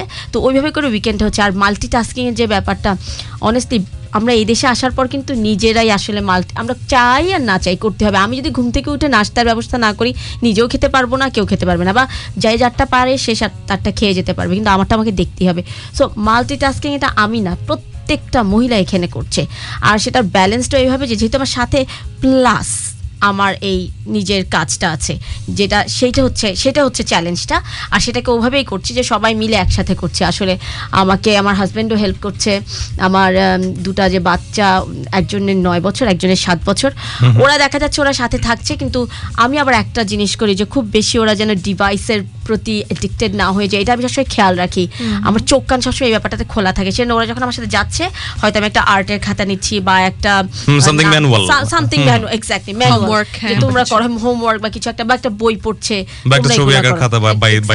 আর বড় মেয়েটা এখন মজাই পাচ্ছে এগুলা দেখে, যে ক্রিয়েটিভ তো ব্যাপারগুলো, they love creativity as well. আমি দেখেছি ওরাও এসব করতে খুব পছন্দ করে। ওরাও তখন বলছে, মা আমি একটু তোমাকে হেল্প করি। আমি বলি, হ্যাঁ তুমি হেল্প করবে, but how much you would pay me. এই জিনিসটা এক্স্যাক্টলি আমি আপনাকে কাজ করতে দেখেছি। কারণ মানে যেহেতু হয় কি, আমরা আমাদের আসলে ছোট কমিউনিটির মধ্যে আমরা যেখানেই যাই, সেই পুরনো মুখগুলো ঘুরে ঘুরে আসে, ঠিক আছে, তারাই অর্গানাইজ করে, ঠিক আছে, ভালোই লাগে। এই যে ওয়ার্ক লাইফ ব্যালেন্সের এই বিষয়টা আমরা ওয়াজিয়া আপুর কাছ থেকেও একটু হিন্ট পেয়েছিলাম। কিন্তু পরের যে টপিকটা আসলে খুব নেসেসারিলি আমাদের ইন্টারন্যাশনাল ওমেন্স ডে এর সাথে একেবারে ওতপ্রোতভাবে জড়িত। বলা হয় যে নারীরাই নারীদের শত্রু, মহিলারাই মহিলাদের বুলি করে, এবং সম্ভবত ওয়াজিয়া আপু এই বিষয়টা আমাদেরকে আশা করি যে ক্লিয়ার করতে পারবেন। মহিলারাই মহিলাদেরকে বুলি করে, মা কিংবা শাশুড়ি অথবা ভাবি প্রগতিশীল সবকিছুতেই বাধা হয়ে দাঁড়ান, তীব্র নিন্দা ও পারিপার্শ্বিক সবাইকে নিয়ে বিভিন্ন মতের সেই প্রগতিশীল নারীদের দমন করার চেষ্টা করা হয়। আপনার লাইফে এই ধরনের মানে বুলিং অবশ্যই হয়েছে, প্রত্যেকটা নারীর সাথে সেটা হয়। আপনার ক্ষেত্রে সেই অভিজ্ঞতাটা কিরকম ছিল? মানে আপনার ফ্যামিলি আপনাকে কি হেল্প করেছে আসলে আমার অনেক কম বয়সে বিয়ে হয়ে যায়, সো আমি আমার ফ্যামিলি থেকে অনেক কম বয়সে বের হয়ে আসি। আর যেটা হয়, হ্যাঁ, আমার ফ্যামিলিতে আমাকে খুবই রেস্ট্রিকশনে রাখা হতো। আমাকে বারান্দায় যেতে দেওয়া হতো না, ছাদে যেতে দেওয়া হতো না। নিচে আমার ভাই বোন, আমার বোন আমার থেকে অনেক ছোট ছিল, সাইকেল চালাতো, আমি সেখানে যেতে পারতাম না, সেহেতু আমি কখনো সাইকেল চালাতে পারিনি। আমাকে কখনো আমার আত্মীয়দের বাসায় যেতে দেওয়া হতো না। আমার বাবা মা যখন যেতেন ছাতে করে নিয়ে যেতেন, ছাতে করে নিয়ে আসতেন। কারোর সাথে আমি ফোনে কথা বলতে পারতাম না। মানে এমন একটা পর্যায়ে আমাকে রাখছিল একদম পুরো নেসেসারিলি। এই জিনিসটা খেয়াল করেন যে এটা কিন্তু মানে বাবা করছেন না, ঠিক আছে, বাবার চেয়ে মা বেশি করছেন, তার মানে বেশি থাকছে, ঠিক আছে, মানে মেয়েকে কন্ট্রোল করার চেষ্টা তিনি বেশি করছেন। মা শিখেছেন তার মার কাছ থেকে, তার মা শিখেছেন তার মার কাছ থেকে, এরকম করে জেনারেশনের পরে জেনারেশন সেটা চলে আসছে। সেটা হচ্ছে যে আসলে কিছু হলে হয়তো আমার বাবা আমার মায়ের উপরেই দোষ দিবেন যে তুমি সারাদিন বাসায় থাকো, তুমি কেন মেয়েকে হ্যান্ডেল করতে পারলা না। তো আর বাবা তো আসলে বাসায় থাকতেন না। আর এটা বাংলাদেশের পরিপ্রেক্ষিতে এটা মায়ের উপরে এসে, কারণ সমাজটাই ওরকম যে ইটস নট সেফ বাচ্চাদের জন্য, এবং বিশেষ করে মেয়েদের জন্য, অবিবাহিত মেয়েদের জন্য ইটস নট সেফ। সো এটা বলা যায় যে এটা একটা কারণ, কিন্তু সংরক্ষণশীলতার জন্যই কি এটা হতো নাকি অন্য কোনো কারণে এটা হতো বলে আপনার মনে হয়? না, সংরক্ষণশীলতার জন্য এটা হতো, আর কোনো কারণ মনে হয় না। তবে যেটা যে আমার মা এখন আমাকে বলে যে আমি তোকে কোনো কিছুই করতে দেই নাই, সেখানে যে এখন মানে পুরো অস্ট্রেলিয়া চুষে বেড়াচ্ছ, মানে এটা একটা আনবিলিভেবল। কারণ আমার মামাকে ম্যাট্রিকের সময় বলছে তুমি যখন ম্যাট্রিক পরীক্ষা দেবো তখন ঘড়ি কিনে দেবো, কাজল ছাড়া আর কিছুই লাগাইতে দিত না। মানে ওই অবস্থা থেকে আমি এইখানে উঠে আসছি। প্রচন্ড কন্ট্রোল একটা লাইফ। এবং শুধু তো সেটা অস্ট্রেলিয়াতে না, আপনি আমেরিকাতেও ছিলেন। হ্যাঁ, এখন আমি যেটা আমি আম্মুকে বলি যে আম্মু তুমি যদি আমাকে একটু ছাড়টা দিতা, তাহলে আমি কোথা থেকে কোথায় চলে যেতাম। আম্মু এখন স্বীকার করে যে তখন আসলে বুঝতে পারে এই যে পরিবার আমাদেরকে যে সাপোর্ট করে না, বিশেষ করে মেয়েদেরকে সাপোর্ট করে না, মেয়েদের বিভিন্ন পেশা সিলেকশনের ক্ষেত্রে, আমাদের যে চয়েস গুলো আছে সেই চয়েস গুলো সিলেকশনের ক্ষেত্রে কানিতাপুর কাছ থেকে আমি জানতে চাবো এই জিনিসটা। সেটা হচ্ছে যে হ্যাঁ, ওই যে ধরেন পড়াশোনার সেক্টরের কথাই যদি ধরা যায়, ঠিক আছে, সেটাও তো পরিবার ঠিক করে দেয়। কারণটা হচ্ছে এগেইন আমি কালচারাল পার্সপেক্টিভে বলবো, আপনার যে সোশ্যাল অ্যাকসেপ্টেন্স, মেয়ে কি করছে, মেয়ে তো রান্না শিখছে, শেফ হবে, ও মা, মেয়ে রাঁধুনি এই কাজ শিখছে, বা মেয়ে কি করছে, মেয়ে তো ফাইন আর্টসে পারে, ও কবি হবে, ঝোলা নিয়ে ঘুরবে, কিচ্ছু হবে না। তো সেরকমই আমার সারা জীবনে শখ ছিল ফাইন আর্টসে পড়বো। আমার আলিগড় ইউনিভার্সিটি থেকে পেপার টেপার সব চলে এসছে, আমি চলে যাব। I started dreaming. আর আমি আসলে ভাই বোন আমরা চারজনের মধ্যে আমি second is I am the rebel. So আমি সবসময় রেবেল ছিলাম, কারো কথাই শুনতাম না। আমি যা ঠিক করেছি তাই হবে, সেটা যেভাবেই হোক সেটাই হবে। আমি চলে যাচ্ছি সব ঠিকঠাক মোটামুটি। তো এর মাঝেই পরিবার একটু হানা দিল, বলল যে না ঠিক আছে, তুমি একটা চেষ্টা করে যাও, তুমি একটু ফার্মেসিতে একটা ভর্তি পরীক্ষা দিয়ে দেখো কি হয়। ভর্তি পরীক্ষা দিলাম, কেন কি হলো জানি না, সামহাও আমি খুব ভালো গ্রেড পেলাম। আমার কপালটা ওখানেই ফুটে গেল, যেটা বলি আমরা। তখন আমাকে বললো না, তোমাকে এখানেই থাকতে হবে, এখানেই পড়াশোনা করতে হবে। আমি মানে মোটামুটি আমার সব কিছুকে একদম totally different, just think about it. কোথায় ফাইন আর্টস আর কোথায় medicinal chemistry, physical chemistry, everything like রাসায়নিক বিক্রিয়া শুরু হয়ে গেল আমার জীবনেও যেন। তো তারপর আমি তখন ভর্তি হলাম, পড়লাম, বাট লাইক আমার সোলটা ছিল সবসময় ক্রিয়েটিভ ব্যাপারগুলোতে। তাই সবসময় আমি ভাবতাম কখনো যদি আমি একটু ছুটতে পারি, আমাকে কেউ বাঁধতে পারবে না। তো তারপরে এখানে আসলাম, এখানে আমি ফার্মেসিতেই কাজ করছিলাম ডিসপেন্সিং টেকনিশিয়ান হিসেবে, ভালোই করছিলাম। আমি সবসময় ভাবতাম এই কর্নার শপ, ছোট্ট পিছনের এই দোকানে বসে কাজ করাটা, এটা হতে পারে না আমার জন্য, হতে পারে না। আমি মোর ফর পিপল, আমি কথা বলতে ভালোবাসি, মানুষ ভালোবাসি, ঘুরতে ভালোবাসি, মিশতে ভালোবাসি। তারপর আমি আস্তে আস্তে তখন যখন এটা শুরু করে দিলাম, তখন আমার মনে হতো না, আমি সেখানেই, আমি যেখানে থাকতে চাই। আর এখন সবচেয়ে মজা হচ্ছে, বাবা মা সবসময় বলে, আমার তো আত্মীয় স্বজনরা সবসময় বাবা মাকে বলতো যে ওকে আপনারা ফাইন আর্টসে পড়ান, ইন্টেরিয়র ডেকোরেশনে পড়ান, ওকে এইটাতে পড়ান, ওকে মেকআপ আর্টিস্ট বানান। তারপরে বাংলাদেশে কতগুলো বড় বড় আছে না, যে পার্সোনা, ফারজানা, শাকিল, কি সব বললো যে ওদের মতো হবে, জাহিদ খান বলে যে ওদের মতো হতে পারতো, ওকে সবসময় এসব। তো বাবা মা বলতো না না না। তো এখন কি তারা রিগ্রেট করেন সেই জিনিসটা নিয়ে? ও মাই গড, রিগ্রেট না, আমার বাবা এখন বলে, আমার যে কাজগুলো দেখে, আমার হয়তো বোঝার ভুল ছিল, বাবা বা মাদের, আমার পরিবারের থেকে আমাকে বলা হয় যে ওনাদের বোঝার ভুল ছিল। আর হবে, আমাদের সমাজের এখন দৃষ্টিভঙ্গি পাল্টেছে, যেটাকে আমরা বলি পার্সপেক্টিভ। আমি এখান থেকে মাইক্রোফোনটাকে একটা ফোম দেয়া দেখছি, আপনারা দেখছেন খালি এই জায়গাটুকু, লাইকওয়াইজ। তো এখন ওনাদেরও দৃষ্টিভঙ্গি সবারই পাল্টেছে। সবাই এখন বলে আমারই আত্মীয় স্বজন এখন ইন্টেরিয়র ডিজাইনিং এ পড়ছে, ফাইন আর্টসে পড়ছে, আমারই আত্মীয়রা। তো তখন এটা এখন খুব ভালোভাবে আমাদের ফ্যামিলিতে আসলে এটা গ্র্যাব করেছে সবাই, আমি দেখছি। আর ওরা সাথে সরিও হচ্ছে, এবং সরি না, আমাকে ইন্সপায়ার করছে। অনেস্টলি আমরা কথা বলছিলাম ওমেন বুলি ওমেন। এখন এখান থেকে আমরা অবভিয়াসলি সরে এসেছি। আমি যেটা আসলে নিজে ফেস করেছি, এবং আমি এই কথা উদাহরণটা এই জন্য দিচ্ছি যেহেতু আমরা সরে যাচ্ছি টপিক থেকে, সেটা হচ্ছে ধরেন লট অফ দ্য টাইম আমাকে এটা শুনতে হয়েছে, যেহেতু আমি অনেক কালচারালি ইনভলভড, আমি স্টেজে থাকি, আমি পারফর্ম করি, পারফর্মিং আর্টস আমার সবসময় ইনভলভ থাকতে হয়েছে। আমি যখন থেকে সিডনিতে এসেছি আমি করেছি এগুলি, খুব পছন্দ করি। অনেক মহিলা আমাকে এসে জিজ্ঞেস করেছে, বাহ আপনার হাজবেন্ড তো আপনাকে সব করতে দেন, আপনি এত লাকি, আপনার মতো তো মেয়েই হয় না, এত সুযোগ সুবিধা করতে দেয়। এবং এছাড়াও there was a time frame আমি সিঙ্গেল মম ছিলাম আপনার মতো শারমিন আপু, এবং ওই সময় আমাকে বিভিন্ন সময় বিভিন্ন কথা শুনতে হয়েছে মহিলাদের কাছ থেকে, ইনডাইরেক্টলি ইউনো। যেসব ভাইয়াকে আমি ছোটবেলা থেকে চিনি তারা আমাকে বলতো, আপু তুমি আমার থেকে হেল্প চাইলে আমি তোমাকে হেল্প করতে পারবো না, কারণ তোমার ভাবি এটা পছন্দ করবে না, তুমি তো বুঝছোই যে তোমার স্ট্যাটাসটা এখন কি, এই জন্য সে মাইন্ড করবে। যে দিজ আর দ্য স্টেরিওটাইপস আমরা ফেস করে থাকি সিঙ্গেল ওমেন হলে বা ম্যারিটাল স্ট্যাটাসের জন্য, বিভিন্ন জন্য ওই সব জিনিসে আমরা আসছি। সো এই যে ওমেন বুলিং ওমেন, আপনাকে এই যে মানুষজন শারমিন আপুর কথাগুলো বলতো যে আপনি ড্রাঙ্ক হয়ে গাড়ি চালাচ্ছেন না কি করছেন, এই জিনিসগুলো নিয়ে যদি একটু আলোকপাত করতেন। এগুলো আসলে আমার কানে বিভিন্ন সাইড থেকে এসেছে, মানে একজন বলেনি, 2-3 জন আমার কানে দিচ্ছে দেখে আমি এটা বিশ্বাস করি যে আসলে হয়তো এই কথাগুলো উঠছে।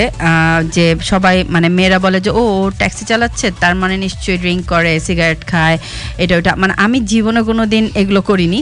সো আমি বলতাম যে আমি ড্রিঙ্ক করে কেমন করে গাড়ি চালাবো, এটা তো সম্ভব না অস্ট্রেলিয়াতে, তাই না? তো আমি একটা ছোট উদাহরণ দিতে চাই, যেটা হচ্ছে যে আমার ফেসবুকে আসলে আমার মেলার কারণে, আমার স্কুলের কারণে, আমাদের রিসোর্টের কারণে অনেক ফ্রেন্ড, মানে প্রায় 5000 ফ্রেন্ড আছে। তো ওখান থেকে একজন আমাকে একদিন মেসেজ করছে ফেসবুকে মেসেঞ্জারে, যে আমি আপনার সম্বন্ধে জানতে চাই। তো আমি দেখলাম যে ভদ্রলোক সিডনিতেই থাকেন। তো আমি ওনাকে জিজ্ঞেস করলাম, আপনি আমার সম্বন্ধে কি জানতে চান? বলে কি যে না, আমি আপনার সম্বন্ধে আসলে অনেক কিছু শুনছি, তাই আমি আপনার কাছ থেকে আপনার সম্বন্ধে জানতে চাই। আমি বললাম আপনি কি আমাকে, আমি সে কী শুনছেন? তখন বলে কি আমি আপনার সম্বন্ধে ভালো শুনছি, খারাপও শুনছি। আমি সে ঠিক আছে, আমি আপনাকে আমার সম্বন্ধে বলবো, কিন্তু তার আগে আপনি আমাকে বলেন ভালো কি শুনছেন এবং খারাপ কি শুনছেন। প্রথমে আপনি ভালো কি শুনছেন এটাই আমাকে বলেন। তখন উনি বললো যে আমি ভালো শুনছি আপনার সম্বন্ধে যে আপনি প্রচণ্ড কর্মঠ, আপনি মানে এতটাই কর্মঠ যে ছেলেদেরকেও আপনি হার মানান, আপনি অনেক কাজ করেন। হ্যাঁ, এটা আমি আপনার সম্বন্ধে ভালো শুনছি। আর আমি বললাম যে তাহলে আপনি খারাপ কি শুনছেন আমার সম্বন্ধে? বলে কি আপনার সম্বন্ধে খারাপ শুনছি যে আপনি অনেক উল্টাপাল্টা কাজ করেন, আপনি মদ খান, আপনি পার্টিতে যান, হ্যান ত্যান। আমি যে আচ্ছা আমি মদ খাই এইটা আমি না, আপনি খারাপ মানুষদের সাথে চলেন। এক্স্যাক্টলি এই কথাটা উনি বলছে যে আপনি খারাপ মানুষদের সাথে চলেন। আমি খারাপ মানুষদের সাথে চলি মানে কি, আমি যাদের সাথে চলি তারা মদ খায়। আমি দেখেন যে মদ খায় তার সাথে যে আমার মদ খাইতে হবে এটার কোনো কথা নেই। হ্যাঁ, নেসেসারি না। আমার নিজের এতটাই পার্সোনালিটি যে আমি কন্ট্রোল করতে পারি যে আমি কি করব না করব। তারপরে যারা মদ খায়, সিগারেট খায় কিংবা অন্য বাজে কাজ করে তাদের সাথে চলা মানে না যেটা ওইটাও আমি করি। কিন্তু এখানেও একটা ভুল আছে, সেটা হচ্ছে যে আপনি যেটা শুনছেন যে আমি অনেক কর্মঠ, আপনাকে একটা আমি ফ্রি অ্যাডভাইস দিই, সেটা হচ্ছে যে যারা যেসব মহিলারা প্রচণ্ড কর্মঠ হয় তারা কখনো খারাপ হয় না, কারণ খারাপ কাজ করার টাইমই তাদের থাকে না। এই কথাটাই আপনি শুনেন, তাহলে আপনি বুঝতে পারবেন যে আমি আসলে কি। তারপর উনি থ্যাংক ইউ বলে রেখে দিয়েছিল, মানে এরপর আমি আর কথাই বাড়াই নাই। আচ্ছা, আমাদের এখানে যারা দর্শক এবং শ্রোতা আমাদের সাথে শুনছেন তারা কিছু কমেন্ট করেছেন, আমরা সেই কমেন্টগুলো যদি একটু নিয়ে নিতে পারি। আপনারা আমাদেরকে শুনতে পাচ্ছেন রেডিও গান বাক্স লাইভ 90.5 FM। আমরা আছি ফেসবুকে আমাদের গান বাক্স পেজে, সেখান থেকে আমাদের লাইভ যাচ্ছে। আপনারা অলরেডি বেশ কিছু কমেন্ট করেছেন কানিতা আপু এবং ওয়াজিহা শারমিন আপুর উদ্দেশ্যে। বানি মনি কোনো একটা টপিকে তিনি একমত জানিয়েছেন। আবিদা রুচি লিখেছেন wow my two favourite ladies, দারুন। সাথে তিনি লিখেছেন যে enjoying.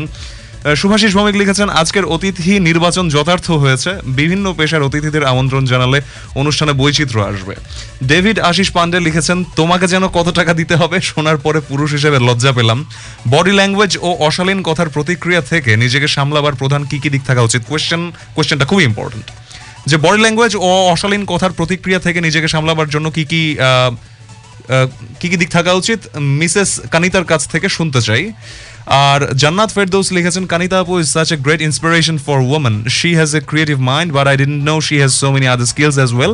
Wishing all the best for her. তো আমরা এই কোয়েশ্চেনটা কি অ্যাটেন্ড করতে পারি কিনা পিয়া? উনি জানতে চেয়েছেন যে বডি ল্যাঙ্গুয়েজ ও অশালীন কথার প্রতিক্রিয়া থেকে নিজেকে সামলাবার জন্য কি দিক থাকা উচিত। আমি মনে করছি এটা আসলে আমি নিজে অ্যাড্রেস করতে চাই এটা।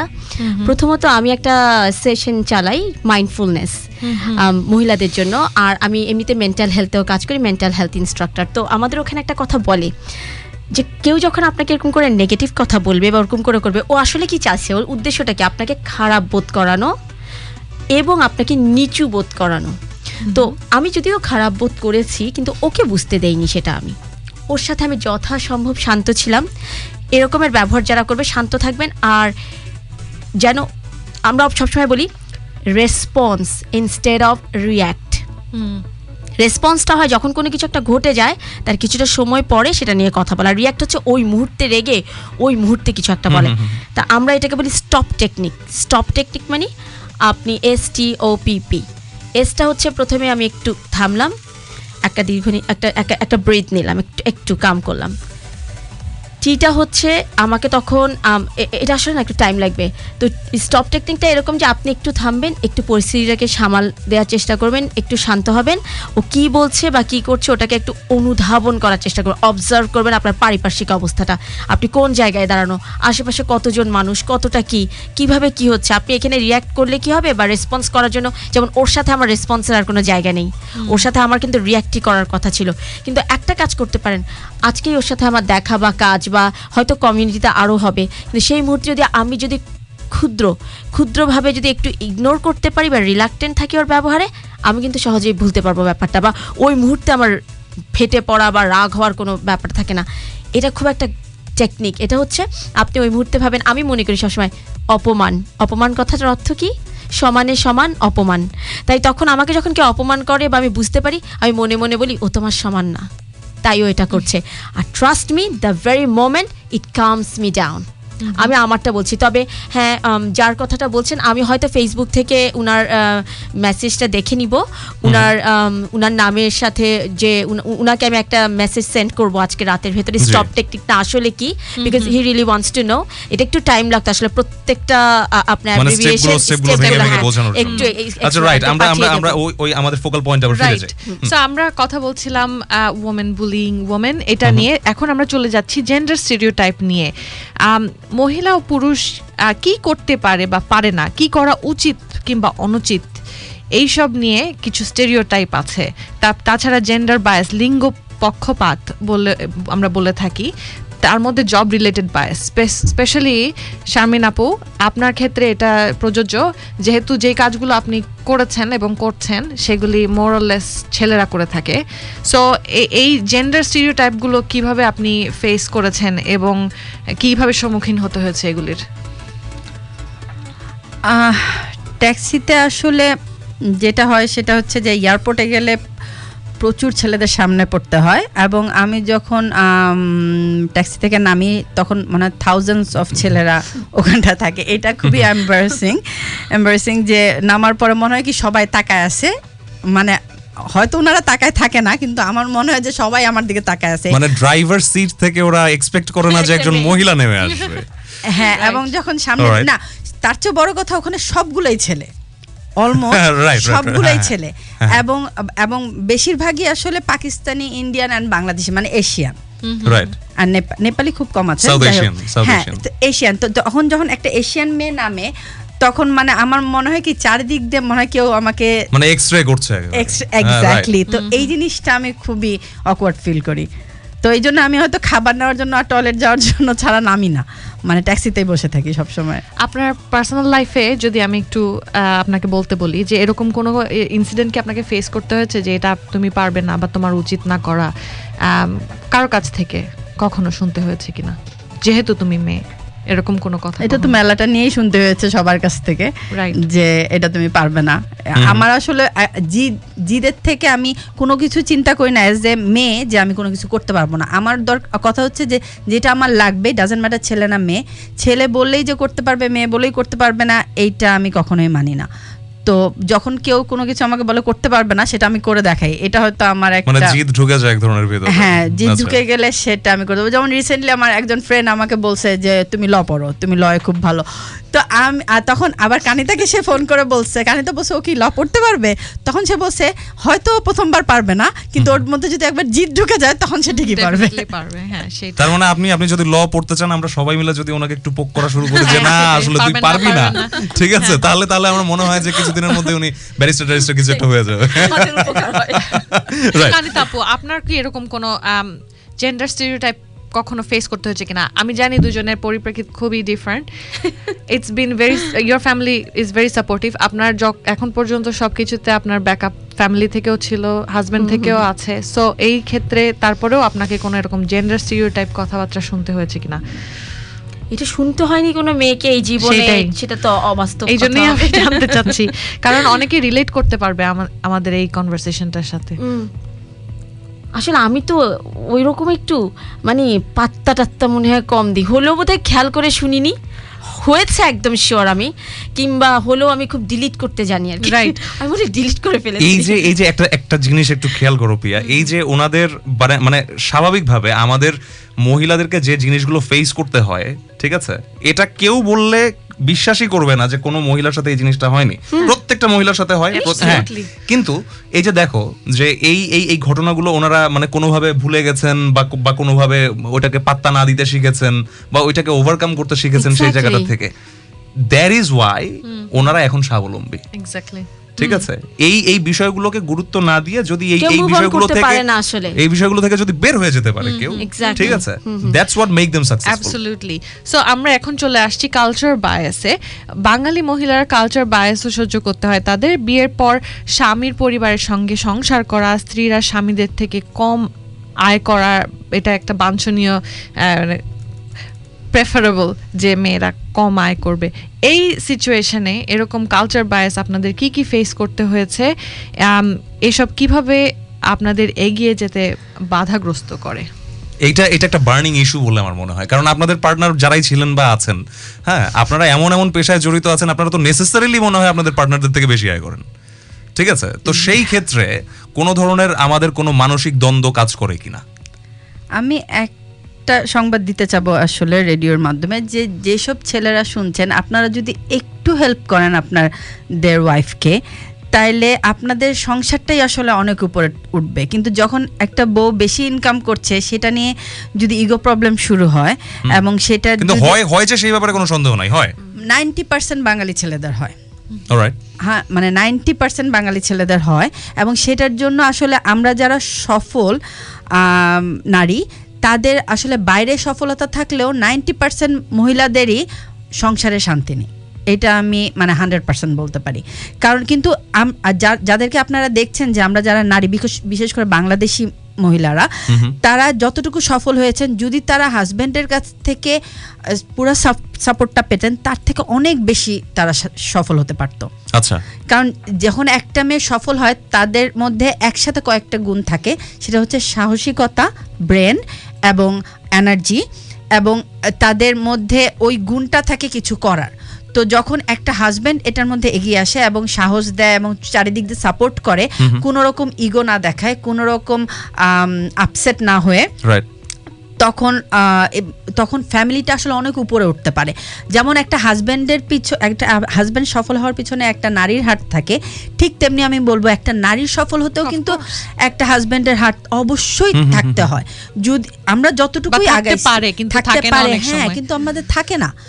মানে যখন দেখবেন যে প্রত্যেকটা জায়গায় আমরা পড়ি যে একটা নারী পুরুষের সফলতার পিছনে একটা নারীর হাত ছিল, আমরাও এটা বলতে চাই যে আমাদের সফলতার পিছনে আমাদের হাজবেন্ডের হাত আছে। খুবই ইম্পর্টেন্ট কথা এটা, খুবই ইম্পর্টেন্ট কথা Absolutely. যে মহিলারাও এই জিনিসটা বলতে চান যে আমাদের সফলতার পিছনে আমার পার্টনারের হ্যাঁ, হাত কিন্তু ছিল। বাংলাদেশের ছেলেদের এতটাই ইগো প্রবলেম শুরু হয় যে ওরা আসলে মানে সহ্যই করতে পারে না যে আমার পার্টনার আমি হাজবেন্ডের কিংবা পার্টনারদের দোষ দিব না, কারণ ওনারাও মায়ের মতন ছোটবেলা থেকে দেখে আসতেছে ফ্যামিলিতে আসলে জামাই হচ্ছে সব, সেই করবে, সেই সমস্ত ক্রেডিটটা নিবে। তারা ওইটা সহ্য করতে পারে না যখন দেখে যে তাদের সামনে তাদের বউকে অন্য মানুষ আরো বেশি ভালো বলতেছে। আমি একটু আপনাকে এখানে থামিয়ে দিতে চাই, কারণ আনফরচুনেটলি আমাদের এটা আজকে 10th এপিসোড। আমরা একটু পরে রিভিউ করব আমাদের প্রত্যেকটা এপিসোড নিয়ে। আমাদের বেশিরভাগ ইন্টারভিউ যাদেরকে আমরা করেছি তারা মেল ফিগার ছিল, এবং এখানে খুব প্রমিনেন্ট কমিউনিটিতে সিগনিফিক্যান্ট ফিগার হিসেবে তারা পরিচিত এক একজন। অনেক মানুষ তাদের ওয়াইফকে মেনশন করতে ভুলে গেছেন কিংবা সময় স্বল্পতার জন্য পারেননি, কিন্তু আমাদেরকে যখন আমরা মহিলাদেরকে এই প্রশ্নটা করছি তখন তারা রিকোয়েস্ট করছে যে বাকিরা সবাই যাতে এরকম পরিবেশ মানে ক্রিয়েট করে তাদের ওয়াইফের জন্য, যে ওরা মানে ইটস লাইক মেয়েরা অনেক ডিফারেন্ট ছেলেদের তুলনায়। এটা বেরিয়ে আসছে এখান থেকে, ইউনো, যে ইনফ্যাক্ট মহুয়া হক ওনার কথা যদি তুমি চিন্তা করো, ওনার হাজবেন্ডের কথা দফায় দফায় বেরিয়ে আসছে ওনার মুখ থেকে, কিন্তু লাইক 90% ছেলে যেটা উনি বললো, আমি মানে পুরুষরা স্বীকার করে না যে তারা আজকে যে পজিশনে আছেন। জন মার্টিন করেছেন আমার মনে আছে, অ্যাবসলিউটলি, এবং আনোয়ার আকাশও করেছেন, ওকে, আমার ধারণা। কিন্তু বাকিরা there has been lack of. না আমার মনে হচ্ছে একই ফিল্ডে থাকলে, আপনি কি মৌসুমী মার্টিন উনার কথা বলছেন? হ্যাঁ, উনারা কিন্তু মোটামুটি একই সাথেই কাজ করছেন কম বেশি করে, কিছুটা হলো। এখানে হয় কি, মানে আমাদের সোসাইটিতে যেটা কালচারালি ইনভলভড বলেছে যে 90% ছেলেদের কথা, আমি মনে হয় তাহলে সেই ক্ষেত্রে বলবো আমি হয়তোবা সেই 10%-এ, মানে যখনই আমাদের তবু ইন্টারেস্ট একটু মিলে যাচ্ছে। যেমন ধরেন, সত্যি কথা বলছি, কিউএস কিন্তু আমি আছি, কিন্তু হ্যাঁ আমি রীতিমতো আমি ভারী কাজও করছি, ভারের কাজও করছি। হ্যাঁ, তো আমাকে অনেকে বলে তোমার তাই জিমে যেতে হয় না। তো যাই হোক, কিন্তু আমি 100% বলতে পারি পুরো 50-50 মি অ্যান্ড মাই পার্টনার। সে আমাকে সম্পূর্ণভাবেই সাহায্য করছে। তাই ঘুরে ফিরে দেখা যাবে যে আমাদের আর্নিংস নিয়ে কথাটা শুরু হয়েছিল, তা আমরা আবার সমানই থাকছি কিন্তু, বা কাছাকাছিই থাকছি, কিন্তু খুব বেশি তারতম্য হচ্ছে না। এখন কোয়েশ্চেনটা ছিল যাদের ক্ষেত্রে হয়ে যায় তারা ব্যাপারটাকে কিভাবে দেখেন। তো সেক্ষেত্রে শারমিন বলেছেন হয়তোবা এইভাবেই দেখেন, কিন্তু হয়তোবা 10% যারা আছে তারা এখনো, আর এটা শিখার ব্যাপার আসলে, যে বারবার আপনিও বলছেন, পিয়া বলছেন যে কালচারাল পার্সপেক্টিভটা, শারমিনও মেনশন করেছেন যে কি দেখে ওরা বড় হয়েছে। যেমন আমরা আশা করতে পারি পরের জেনারেশনের ছেলেগুলো যেগুলো যাদের সাথে আমাদের মেয়েদের বিয়ে হবে, হয়তো ওদের চিন্তাধারায় অনেকখানি পরিবর্তন থাকবে, হয়তো মনে হচ্ছে আমার এখনই। কেন ওরা এখনই বলছে মা আমি রাঁধতে চাই, মা আমি বেক করতে চাই, লেট মি হেল্প ইউ। তো যেটা কল্পনাই করা যেত না একটা সময় দেশের বাংলাদেশের ছেলে পেলে। সো আমরা এখন এর পরবর্তী ডিসকাশন টপিকে চলে যাচ্ছি, যেটা হচ্ছে মহিলাদের প্রচুর ডাইরেক্ট এবং ইনডাইরেক্ট ডিসক্রিমিনেশনের শিকার হতে হয়। যেমন শুধুমাত্র আপনি মহিলা তাই আপনাকে কোনোভাবে সহায়তা করা থেকে বিরত থাকবে মানুষজন, এরকম একটা ডিসক্রিমিনেশন আমরা ফেস করে থাকি। ওয়াজিহা আপু, আপনি এমন একটা ঘটনার শিকার হয়েছেন বলে আমার জানা আছে, সো যদি একটু আলোকপাত করতেন। বলছেন আপনি এই যে ইনডাইরেক্ট ডিসক্রিমিনেশন মনে হয় আপনার সাথে হয়েছে, মানে এটা আসলে একটা সিম্পল হেট্রেড, ঠিক আছে, যে মানে আমি ওকে হেল্প করব না কারণ ও মেয়ে। এটা তো মেলার ক্ষেত্রে হয়েছে, আমি এটা ক্ষেত্রে আপনি মনে করতে পারছেন? আর মেয়ে হিসাবে আসলে মানে ধরেন আপনি যে ইন্ডাস্ট্রিতে কাজ করছেন, ঠিক আছে, মানে আপনাদের ইন্ডাস্ট্রিতে কাজ করার ক্ষেত্রে প্রত্যেকের, মানে আপনাদের তো কি বলবো, যে প্রত্যেকদিন আমরা তো একই কাজ করছি। হ্যাঁ, এই যে ধরেন আপনার যদি কোনো হেল্পের প্রয়োজন হয়, না ট্যাক্সিতে আমি এটা স্বীকার করব, আমি যখনই বিপদে পড়ছি সব ছেলেরা আগে আসছে, যেই পাশে ছিল তারা এসে আমাকে হেল্প করেছে। ওকে, ট্যাক্সিতে এটা হয়নি, মেলার ক্ষেত্রে এটা হয়েছে। মেলার ক্ষেত্রে সবাই আসলে ছেলেরা ভাবছে আমি করতেই পারবো না, এই জন্য তারা পাত্তাও দেয় নাই। আমার যেটা মনে হয় হয়তোবা আমি নেক্সট টাইমে করলে তারা হয়তোবা এবার হেল্প করবেন। কিন্তু আমার মনে হয় যে এই জিনিসটা একটা ক্রুয়েল রিয়েলিটি, যে কোনো মেয়ে যে কোনো ফিল্ডে যখনই কিছু করার চেষ্টা করে, আমার মনে হয় যে ছেলেরা সেটা দেখে আইদার এটা একটা জেলেসি অথবা এটা একটা হেট্রেড, যে কোনো কারণেই হোক, যে মানে একটা মেয়ে আমাদের ফিল্ডে মানে ভালো কিছু করে ফেলবে আপব্রিঙ্গিং, যে তারা ধরেই নেয় যে আমরা এটা অনেক বেটার করতে পারবো, কিংবা এটাও তাদের পক্ষে আমাদের মতো সাকসেসফুলি করা সম্ভব। Right right right. না, এটা তো আমার ক্ষেত্রে যেটা, যে ট্যাক্সিতে ছেলেরা যেখানে 16 ঘন্টা কাজ করে, আমি এখানে টানা 32 আওয়ার্স কাজ করছি, এবং 7 দিনের মধ্যে 6 দিন করছি। সো মানে আমার দুশ্মনও স্বীকার করবে যে আমি তাদের থেকে বেটার। সো এটা আমার ক্ষেত্রে তারা বলতেই পারবে না।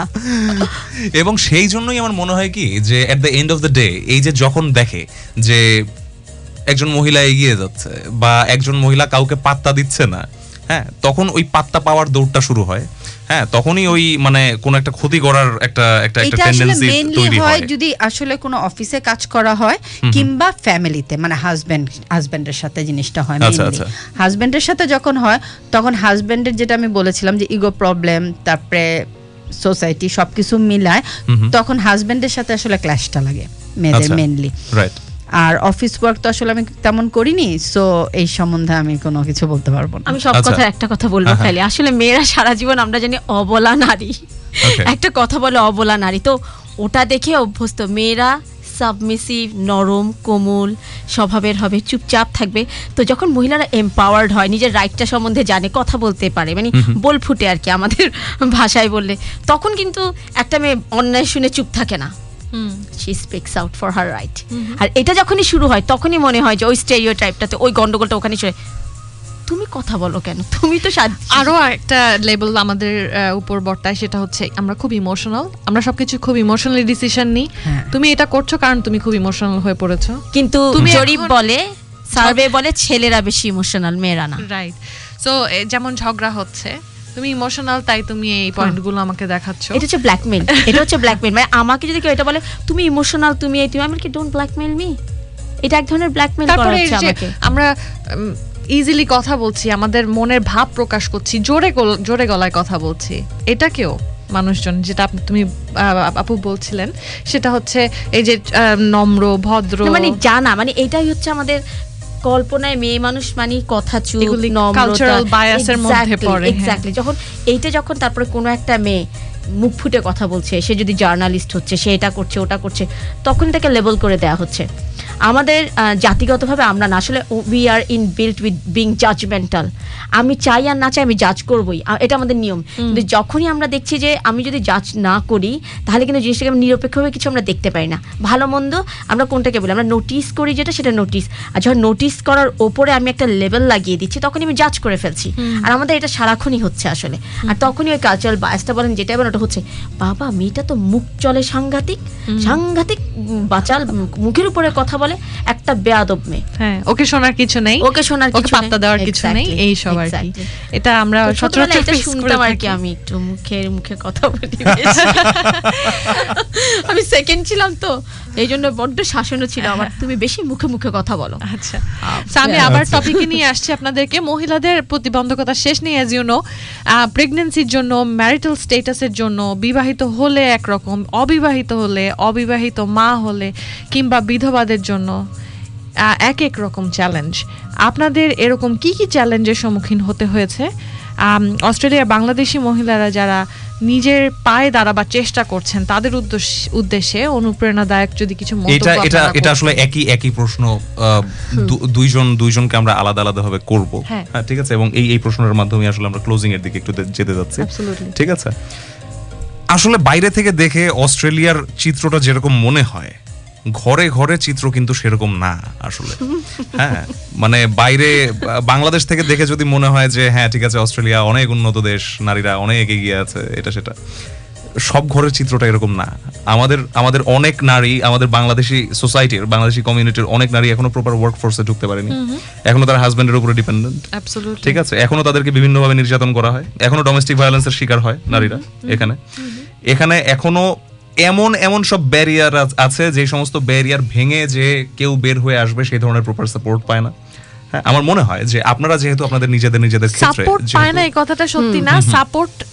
সাপোর্টের অপশন আছে, হ্যাঁ, খুঁজে নেয় না। বাংলাদেশে নাও থেকে থাকে, অস্ট্রেলিয়া তো ডেফিনেটলি আছে, কিন্তু আইদার তাদেরকে বের হতে দেওয়া হচ্ছে না কিংবা তাদেরকে জানতেই দেওয়া হচ্ছে না, তাদের একটা ল্যাঙ্গুয়েজ ব্যারিয়ার কাজ করে, বিভিন্ন প্রতিবন্ধকতা। রাইট। তো সেই ক্ষেত্রে মানে আপনারা যেহেতু নিজেদের জায়গায় প্রতিষ্ঠিত হয়েছেন, মানে যদি আপনাদের নিজেদের জায়গায় ইন্ডিভিজুয়ালি প্রতিষ্ঠিতভাবে আমরা মেনশন করতে চাই, আপনাদের কি সাজেশন হবে যারা এই ব্যারিয়ারগুলো ভাঙতে পারছেন না, তাদের কি করা উচিত? এই সাজেশনে আমি একটু পরে যেতে চাই। আমি জানতে চাই যে এই যে ম্যারিটাল স্ট্যাটাস, বিশেষ করে শারমিন আপু, as a single mom, what were those things that you have faced as challenge? কি চ্যালেঞ্জ আপনাকে সম্মুখীন হতে হয়েছে? As a single mother, first of all আমি অস্ট্রেলিয়া যখন আসছি তখন আমাকে বাচ্চা নিয়ে সার্ভাইভ করার জন্য যে চ্যালেঞ্জটা, সেটা সম্মুখীন হতে হয়েছে। আমি এটা বলবো সব মেয়েদেরকে যে কখনো আসলে ভয় পেয়ে পিছিয়ে থাকা যাবে না, সামনে এগিয়ে যাওয়াটাই উচিত। কারণ আপনি উষ্টা খেলেও যাতে সামনের দিকে উষ্টা খান, জিনিসটা এরকম যে যতগুলোই বাধা আসছে আমি আমার সাহস এবং আমি আমার শক্তি দিয়ে, কিংবা আমি কোনো সময় এটা চিন্তা করি না যে এই দরজাটা বন্ধ হয়ে গেছে এরপর আর কোনো দরজা নেই। আমি সবসময়ই দরজা যেটা বন্ধ হয়ে গেছে আরেকটা দরজা খুঁজছি, এবং যখন আরেকটা দরজা খুঁজছি তখন আগেরটার থেকে বেটারই পাইছি। তো মহিলারা সবসময় চিন্তা করেন যে আমার কি হবে, আমার হয়তো এরপর আর কিছুই নাই, কিন্তু আসলে কথাটা সত্যি না। যখন একটা জিনিস শেষ হয় তখন নেক্সট আরেকটা আসে এবং আগেরটার চেয়ে বেটার আসে। এটাই সবার মাথায় রেখে সাহস দেখে এগিয়ে যাওয়াটাই আসলে মূল মন্ত্র। সাহসটাই মেয়েদের জন্য সবচেয়ে বেশি কাজের আসে। আমার কেন জানি মনে হচ্ছে আপনি অনেক ব্রড রাখছেন জিনিসটাকে, which is fine. So in specific আপনার এই যে সিঙ্গেল মম হওয়ার জন্য এরকম কোনো স্পেসিফিক ঘটনা আপনার মনে পড়ছে না যেটার জন্য আপনাকে চ্যালেঞ্জ বোধ করেছেন আপনি? সিঙ্গেল মাম হিসাবে যদি আপনি বলেন তাহলে তো আমি এই যে কাজ করে টাকা কামায় ছেলের সেটা তো আসলে ফাইনান্সিয়াল চ্যালেঞ্জের বিষয়টা। হ্যাঁ, হয় কি যে সিঙ্গেল মমদের জন্য সোসাইটি অনেক বেশি ছোট হয়ে যায়, তাদের জন্য সোসাইটি অনেক বেশি চ্যালেঞ্জিং হয়ে যায়। হ্যাঁ, সেটা তো হয়, কিন্তু আমি আসলে পদে আসলে আটকে যায় মহিলারা। হ্যাঁ, এটা তো অবশ্যই। যেমন আমাদের সাথে সিঙ্গেল মহিলাদের সাথে আসলে কোনো ফ্যামিলি অতটা করে অ্যাটাচমেন্টে আসে না, তারা ভয় পায়। আরো যদি দেখতে একটু ভালো হয় তাহলে তো মেয়েরা আরো বেশি ভয় পায়। কেন ভয় পায় আপু? I actually want to know. আমার খুব খারাপ লাগছে, we've had this conversation over the phone. আমি জানতে চাচ্ছি, আমি আপনার থেকে বের করে নিয়ে আসতে চাচ্ছি, যেহেতু আপনার এই পরিপ্রেক্ষিতে আরো মহিলা আছে এবং আপনি যদি আজকে মুখ খোলেন তারা জানবে যে ওরা একা নয়, আপনার মতো ওরাও ওইটা ফেস করছে এবং আপনিও আছেন, এরকম আরো আছে। না, ফ্যামিলিতে এখন যদি আপনি শুধু মহিলা না, ফুল ফ্যামিলিটা আসলে সিঙ্গেল মহিলাদেরকে ভয় পায়। ওনারা ভাবে যে হ্যাঁ, সিঙ্গেল মহিলা, এটা হয়তো আমার হাজবেন্ডকে নিয়ে কিছু হবে, কিছু আমি বলবো না। আমি সূত্রটা আমি ধরিয়ে দিই। নাম্বার 1, সবাই মনে করে যে এর নিজের ক্যারেক্টার ঠিক ছিল না জন্য এর বিয়ে ভেঙে গেছে, ঠিক আছে। নাম্বার 2, সে যদি আমাদের ফ্যামিলিতে আসে, ঠিক আছে, তো সে যেহেতু এখন মানে একটা কি বলবো যে একটা মুক্ত বিহঙ্গের মতো, মানে একটা ছেড়ে রাখা পাখি, ঠিক আছে, ফ্রি বার্ড, সে আমার সংসারে ঝামেলা সৃষ্টি করতে পারে, আমার হাজবেন্ড তার দিকে অ্যাট্রাক্টেড হতে পারে, এবং সেই জন্য মানে ওই হাজবেন্ডের সাথে কথাবার্তা বলার ক্ষেত্রে হ্যাঁ তাকে একটা ব্যারিয়ার দিয়ে দেওয়া হয় বা একটা লিমিট দিয়ে দেওয়া হয়, ঘরে আসতে দেওয়া হয় না, ফ্যামিলির সাথে পরিচিত হতে দেওয়া হয় না। Now speak up. এখন কথা হচ্ছে যে মেয়েটার দোষের চেয়ে তাদের হাজবেন্ডের যে দোষ, সেটা আসলে বেশি করে তাদের খেয়াল রাখা উচিত। যেই হাজবেন্ডটা ভালো, সেই হাজবেন্ড কিন্তু কখনোই আসবে না। মানে আমি যেটা বলতে চাচ্ছি যে নারীদের বিশ্বাসটা রাখা উচিত নিজের হাজবেন্ডের উপর, নাকি আরেকটা মানুষের উপরে। যদি নিজের হাজবেন্ড ভালো হয়, আমি একটু কাটবো এখানে, নারীদের বিশ্বাস রাখা উচিত তার বন্ধুর উপরও, বান্ধবীর উপরও। যেমন সত্যি কথা বলতে গেলে আমার ঘর কিন্তু সিঙ্গেল উমেনদের অভয়ারণ্য, সব সিঙ্গেলরাই আসে, and I'm very happy to welcome them all the time. But you are again the 10% of the population. হ্যাঁ, তো আমরা যেটা নিয়ে কথা বলছিলাম আপু, যে এই মানে ইনক্লুড না করা কোনো কিছুতে। আমি কিন্তু বলবো না যে এই চিন্তাধারা তো অমূলক, কারণ আমরা জানি যেটা ছেলেদের মধ্যে ক্যারেক্টারই কিন্তু সবচেয়ে বেশি সমস্যা মেয়েদের থেকে। অবশ্যই হ্যাঁ, জাজ করেই আমি বললাম, জেনারেলাইজড কনভারসেশন হচ্ছে, বাট হ্যাঁ, তো আমি সবাইকে নিয়েই বলছি। তো এই জন্য যে আমি আমার লাইফে করছি, আমি আসলে এটা কেয়ার করি নাই যে কে আমার লাইফে আসছে কে আসছে না। আমি আমার মতনই চলছি। আমি সব মহিলাদের যারা সিঙ্গেল ওমেন তাদেরকে এটা বলতে চাই যে কান কথায় কান না দিতে, নিজেদের মতন করে চলার পথে কানিতার মতন ভালো বন্ধু যারা এগিয়ে আসবে তাদের সাথেই চলতে, খামাখা এই পরিস্থিতি না পড়তে। কারণ এটাতে অনেকে ডিপ্রেশনে চলে যায়, অনেকে মানে কান্নাকাটি করে, অনেকে নিজেকে খুব ছোট মনে করে। করার কোনো দরকার নেই, মানে নিজের মতন করে চলতে থাকতে, এবং তখন যারা এসে কিনা তোমার ভালোটা দেখে তোমার দিকে এগিয়ে আসবে তাদের সাথে চলতে। খামাখা অন্যদের চিন্তা করে নিজেকে ডিপ্রেশনে ফেলার কোনো মানে হয় না। ওকে, কানিতা আপু, সেম কোয়েশ্চেন আপনার দিকে, যে এরকম কোনো কিছুর জন্য, যেমন ম্যারিটাল স্ট্যাটাস কিংবা প্রেগন্যান্সি কিংবা এনিথিং, এর জন্য আপনাকে কখনো কোনো প্রতিবন্ধকতার মধ্যে পড়তে হয়েছে? একটা বলবো, আমি প্রেগনেন্সিতে আমার যখন 7 মান্থস প্রেগনেন্ট, আমি ডিসপেন্সিং টেকের কাজই করতাম যে ফার্মেসিতে এখানে অস্ট্রেলিয়াতেই। Trust me, I was giving 100%। আমি সব করেছি, একদম ঠিক ছিল আমার যা যা জব ডেসক্রিপশন ছিল। কিন্তু আমার যে ওনার ফার্মাসিস্ট ছিল তখন, সে বলল তুমি আর এসো না। আমি বললাম কেন? আমি তো স্টিল অ্যাক্টিভ, আমি তোমার সব করছি, তোমার স্টক থেকে শুরু করে তোমার প্রেসক্রিপশন বানানো থেকে তোমার ওয়েবস্টার প্যাক সব কিছু করছি। তখন সে বললো যে দেখো তুমি প্রেগনেন্ট, তুমি 7 months, you have grown big. আমার তো কোনো সমস্যা হচ্ছে না, ইটস ফাইন উইথ মি। তখন সে আমাকে বললো আমি প্রেফার করব অন্য কাউকে নিতে, একটা ছেলেকে নিতে।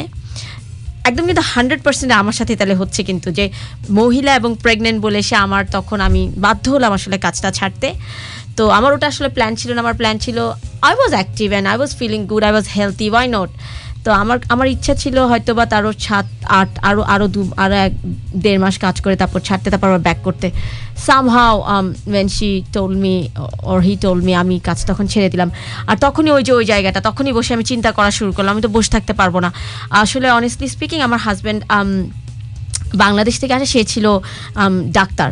তো তখন তারও পরীক্ষা দিতে হচ্ছে। এখন ফিনান্সিয়াল হার্ডশিপটা কিন্তু শুরু হয় সেটেলমেন্টের সময়। তো আমাদের একজনকে পড়তে হবে, একজনকে আর্নিংসটা ভাবতে হবে। তো আমি ভাবছিলাম আমার আর্নিংসটা হচ্ছে ও পড়াশোনাটা করুক। কিন্তু সেই মুহূর্তে একটা বেশ ভালো একটা ধাক্কা হয়ে গেল আসলে। তখন আমি ঘরে বসে কিছু একটা করার চিন্তা করছিলাম, তখনই আসলে কেটারিংটা দিয়ে শুরু করি আর কি। I was heavy big, but I was weighing big pans and cooking big things and everything. I was doing everything. কেউ নেই, আমার এক্সটেন্ডেড ফ্যামিলি নেই এখানে, আমি নিজেই করছিলাম ওগুলো। তো এটা এইরকমই, তখন ওই ভালো ডিসক্রিমিনেশনে পড়েছিলাম আমি আসলে এই প্রেগনেন্সির জন্য। এনিওয়ে, তো things happens, like I said, everything comes in a package. যখন আমরা মাইগ্রেশনের কথা ভাবি, মাইগ্রেট করি একটা দেশে, আমরা পৃথিবীর সবচাইতে বড় চ্যালেঞ্জটাকে অ্যাকসেপ্ট করি। আমরা প্রত্যেকে, এই রুমে যতজন, এই পুরা অস্ট্রেলিয়াতে যত ক্যাল কমিউনিটি, আমরা সবাই ওটা করি। আমাদের মতো আসলে সাহসী কিন্তু খুব কম, কারণ আমরা সব ছেড়ে চলে আসার সিদ্ধান্ত নিতে পারি নতুন করে শুরু করার জন্য। তো সেই সাহস যারা আছে, মনে করেন একবার যদি কেউ স্টেপ নিতে পারে, বাকিটা কেন পারবে না? পরিস্থিতিতে তার সবই পারবে সবাই। আসলে আমরা যে দুজন মহিলার সাথে কথা বলছিলাম, তারা প্রচন্ড সাহসী এবং অনেক স্ট্রং, মাল্টিটাস্ক করে ওরা মানে এগিয়ে চলেছে এবং দে আর রিয়েলি ইন্সপায়ারিং। আমি একটা কোটেশন দিয়ে শেষ করতে চাই, বিশ্বে আপনাদের অবদান কি যদি নিজেকে প্রশ্ন করেন, তাহলে আপনার যত ক্ষত সেগুলির দিকে মনোযোগ দিন। যখন এই ক্ষতগুলো পূরণ করতে শিখবেন, অন্যদের তা শিখাবেন। সো আপনারা তাই করেছেন আজকে। আপনাদের এই অসামান্য অবদানের এবং অনুপ্রেরণাগুলোর জন্য মানে অশেষ ধন্যবাদ। যত মহিলা এই এপিসোড দেখছেন, তারা অবশ্যই জানবেন যে তারা একা নন। এইরকম চ্যালেঞ্জ তাদের সাথে আপনারাও ফেস করেছেন। চাইলেই সাহায্য পাওয়া সম্ভব এবং করাটা সঠিক দরজায় নাড়তে হবে। রাইট ফ্রেন্ড, একটা good friend can change everything. And বাকিদের কথায় কান না দিয়ে যারা ট্রু ওয়েল উইশার, তাদেরকে চিনতে শিখুন। রাইট, এই সাপোর্টটা যারা পরিবার থেকে পায় না, যারা পরিবার থেকে পায় তাদের তো খুব they are very lucky, but যারা পায় না তারা এরকম একটা ফ্রেন্ড পেলেই যথেষ্ট। Right? Thank you. And I know you're self-made, but you know that one support does the trick. So thank you very much again. আমাদের পর্বটা এখানে আড্ডাবাজি সেগমেন্ট এখানেই শেষ করছি। আমি জানি না শুভ আমার দিকে এভাবে কেন তাকিয়ে আছে। Do you want to say something? না, আমি কি বলবো আজকে ওমেন স্পেশাল পর্ব, ঠিক আছে, তোমরা কথাবার্তা বললে, but thank you so much. আমি একটা স্লোগান দিয়ে শেষ করতে চাই, এটা ইউনিয়নের একটা স্লোগান। আমি খুবই পক্ষপাতী যে ইউনিয়ন মেয়েদের যোগ কেন দেওয়া উচিত। United we bargain, alone we beg. চলুন ঐক্যবদ্ধ হই, লিঙ্গ পক্ষপাত ভেদাভেদ বাদ দিয়ে নারী অধিকার এবং আরো ন্যায়সঙ্গত সমাজ নির্মাণের দিকে অগ্রসর হই। হ্যাঁ, ঠিক আছে, তাহলে আপনারা সবাই যদি আমাদের অডিয়েন্সের উদ্দেশ্যে একটু বাই বলে দেন। আমরা আমাদের এই পর্বটা এখানেই শেষ করছি। যারা আমাদেরকে শুনতে পাচ্ছেন রেডিও গান বাক্স অ্যালাইভ 90.5 FM এ, আমরা ফেসবুক পেজেও আছি, আমাদের গান বাক্স পেজে, সেখানে আমাদের একটি লাইভ যাচ্ছে। সেটার ভিডিওর নিচে এতক্ষণ আমাদের এই দুজন ওমেন এন্টারপ্রেনার এবং এম্পাওয়ার্ড ওমেন তারা যা বললেন সেগুলো সম্পর্কে যদি আপনাদের কোনো মন্তব্য থাকে, সেই মন্তব্যগুলো আমাদের কাছে পাঠিয়ে দিন। ওনারাও সেগুলো গ্র্যাজুয়ালি হয়তো অ্যাটেন্ড করবেন। আপনাদের দুইজনকেই আমাদের অনুষ্ঠানে আসার জন্য অসংখ্য ধন্যবাদ। অনেক ধন্যবাদ আপনাদেরকে। আমরা একটা ছোট্ট বিরতি নিব। বিরতি নেওয়ার পরে আবার ফিরে আসছি এবং এর পরের সেগমেন্টে আমরা আমাদের এ পর্যন্ত যতগুলো পর্ব হয়েছে সেই সবগুলো পর্বকে রিভিউ করব। আমাদের সাথেই থাকুন, কোথাও যাবেন না, ফিরে আসছি একটু পরেই। ফিরে এলাম আমাদের রেডিও গান বাক্স অ্যালাইভ 90.5 FM নিয়ে। আমাদেরকে শুনতে পাচ্ছেন রেডিও গান বাক্স অ্যালাইভ 90.5 এর রেডিওতে, সাথে আমাদেরকে শুনতে পাচ্ছেন আমাদের ফেসবুক পেজে, যে পেজটির নাম হচ্ছে গান বাক্স, এবং সেখানে আমরা লাইভে আছি। আমরা এখন আমাদের যে গত 9টি পর্ব ছিল সেই গত 9টি পর্বের রিভিউ করব, অর্থাৎ আমরা জানবো যে আমরা কি কি টার্গেট নিয়ে শুরু করেছিলাম, কেন শুরু করেছিলাম এবং কি কি পেরেছি কি কি পারিনি। আমাদের কাছে মনে হয়েছে যে এই রিভিউ বিষয়টি করাটা খুব ইম্পর্টেন্ট। তার কারণ হচ্ছে যে আমাদের প্রথমত অডিয়েন্সের এনগেজমেন্ট দরকার, আমাদের নিজেদের সমালোচনা করা দরকার।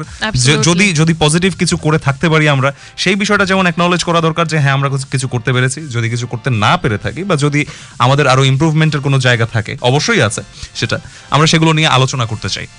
আমরা পর্ব ধরে ধরে আগাবো এবং আমরা এটা প্রত্যেক 10th এপিসোডেই করতে চাই যে যাতে করে কোনো কিছু মিস না হয়ে যায়। Right.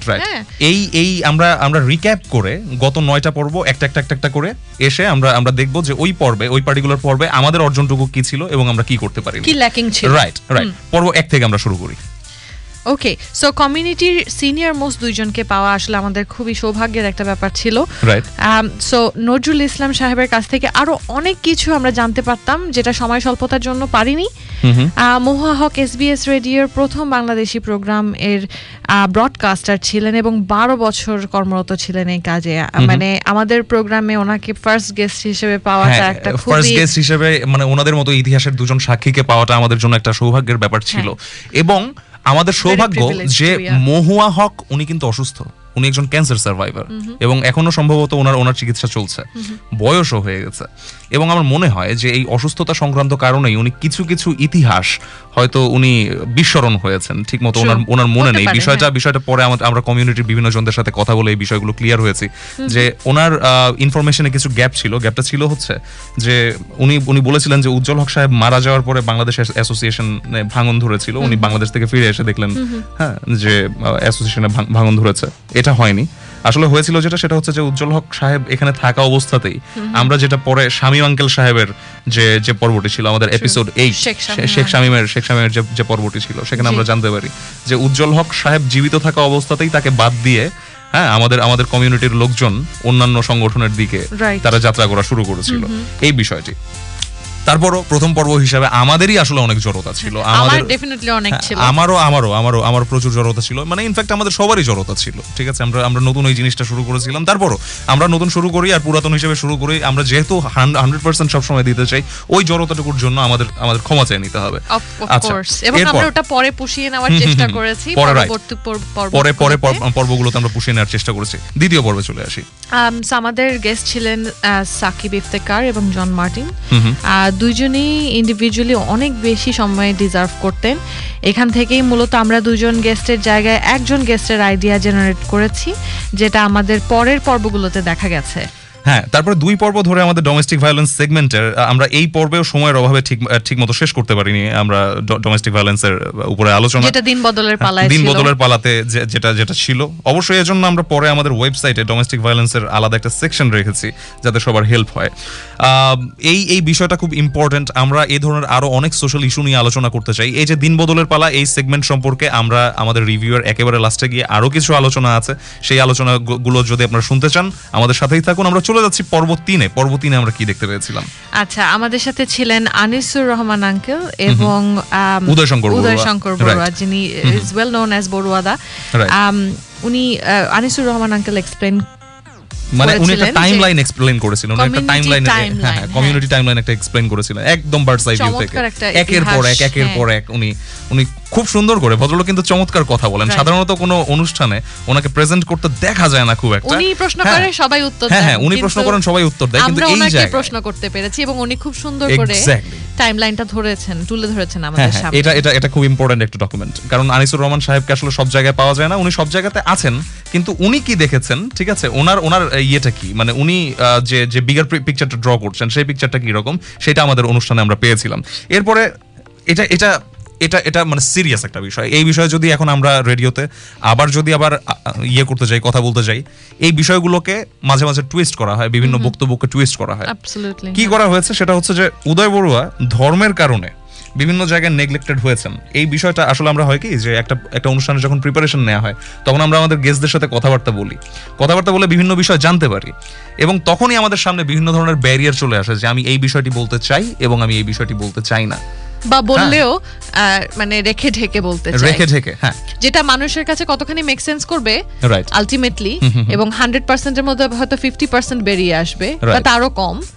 It becomes very challenging আমাদের জন্য, তাই না? রাইট। তো উদয় বড়ুয়া যে তিনি ধর্মের জায়গায় বিভিন্ন ধর্মের কারণে বিভিন্ন জায়গায় তিনি নেগলেক্টেড হয়েছেন, পাবলিকলি হয়তো উনি এগুলো বলতে চাননি, তবে ধারণা করা যায় যে ওনার ভিতরে সেই অপ্রাপ্তিটা আছে। কথা বলতে বলতে কিন্তু এক পর্যায়ে এটা চলে এসেছিল বাইরে। হ্যাঁ, তো অনেকেই প্রকাশ্যে অনেক কিছু বলতে চান না, এটা বের করে নিয়ে আসতে পারাটা আমাদের জন্য অনেক বড় একটা চ্যালেঞ্জ। এটা আমরা আমাদের এপিসোড 3 থেকে শিখেছি। আমরা আশা করব যে বাঙালি কমিউনিটির আমরা যাদেরকেই ইনভাইট করি বা যারাই আমাদের সাথে কথা বলেন, ঠিক আছে, আপনারা স্পিক আপ করুন। আমাদের হ্যাঁ ছোট কমিউনিটি হতে পারে, আমাদের অনেক ধরনের ব্যারিয়ার থাকতে পারে, আমরা একটা সোসাইটির মধ্যে যেহেতু বসবাস করি, এখানে থাকতে গিয়ে অনেকের মন রক্ষা করে আমাদের চলতে হয়। তারপরও যদি সৎসাহস থাকে এবং আপনারা যদি বলতে চান কোনো কিছু, যে হ্যাঁ ঠিক আছে, এটা একটা হুইসেল ব্লোয়িং এর মতো একটা ব্যাপার, যে আমি সামনে এসে বলতে চাই যে হ্যাঁ ঠিক আছে, এখানে যেটা হয়েছে সেই জিনিসটা ইনজাস্টিস, অথবা এখানে যেটা হয়েছে সেটা ঠিক নয়, তাহলে গান বাক্স আপনাদের জন্য একটা দারুণ প্ল্যাটফর্ম হতে পারে। You are free to speak up anything and everything you want. ঠিক আছে, 4 নম্বর পর্বে আমরা কি 4th এপিসোডে আমাদের সাথে ছিলেন সালেহিন স্বপন ভাই। উনি অনেক সাহস দেখিয়েছেন। ওনার ডাইরেক্টলি এবং ইনডাইরেক্টলি গায়িকা মিলা, পরিচালক রেদওয়ান রনি এবং সুমাইয়া শিমুর ব্যাপারে বেশ কিছু অভিযোগ উনি করেছেন আমাদের এই পর্বে। সো এই বিষয়টা বেশ পজিটিভ। কাদা ছোড়াছুড়ি আমরা সমর্থন করি না, কিন্তু কারো কোনো ভ্যালিড রিজন থাকলে সেই অভিযোগ তিনি করতেই পারেন। এই একটা জায়গায় সালেহিন স্বপন সাকসেসফুল, যে তিনি তার যা বলার ছিল এক্স্যাক্টলি সেটাই বলেছেন। Right, exactly. তো এই সাহসিকতাটা আসলে মানে প্রশংসার দাবিদার। বাট দেন এগেইন মানে হয়তো তার সেই ফিল্ডটা ছিল, কারণ যাদের সম্পর্কে উনি সমালোচনা করেছেন তারা তো আসলে অস্ট্রেলিয়াতে থাকেন না, তারা থাকেন বাংলাদেশে। তারপরেও মানে যেহেতু উনি বাংলাদেশের মিডিয়ার সাথেও জড়িত, শোনেন, সবাই পপুলার থাকতে চায়, সবাই সবার সাথে লিয়াজো মেইনটেইন করতে চায়, কেউই কাউকে মানে কোনো মিডিয়াতেই খারাপ মানে ফিল করাতে চায় না, যদি কেউ পাছে শুনে ফেলে, you know. But in this case Salehin Swapan উনি একেবারে নাম উল্লেখ করে বলে দিয়েছেন, হ্যাঁ, ইনডাইরেক্টলিও বলেছেন। Right, right. মানে ওনার এই গাটসটা ছিল যে হ্যাঁ ঠিক আছে, যে উনি নাম উল্লেখ করে বলতে পেরেছেন। ওকে, তো পর্ব 5-এ চলে যাচ্ছি। পর্ব 5 থেকে আমরা কি জানতে পারি?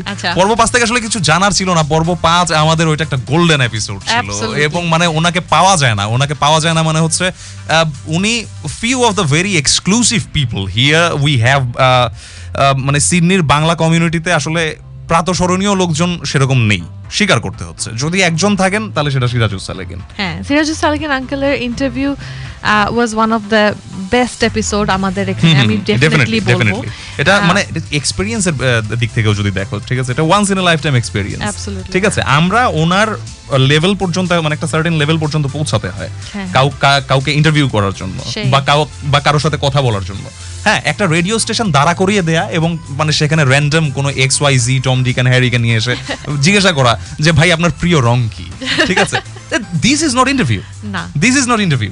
ওই সিরাজুস সালেকিন লেভেলের লোকজনের সাথে কথা বলার জন্য যে পরিমাণ পড়াশোনা করা লাগে, যে পরিমাণ রিসার্চ করা লাগে, যে পরিমাণ গুগল করা লাগে, যে পরিমাণ বইপত্র পড়া লাগে, হ্যাঁ, ওইটুক এফোর্ট আমার মনে হয় না। মানে আমি আসলে গান বাক্সের সাথে জড়িত বা এটা আমাদের রেডিও এই জন্য আমরা বলছি, বিষয়টা সেরকম না।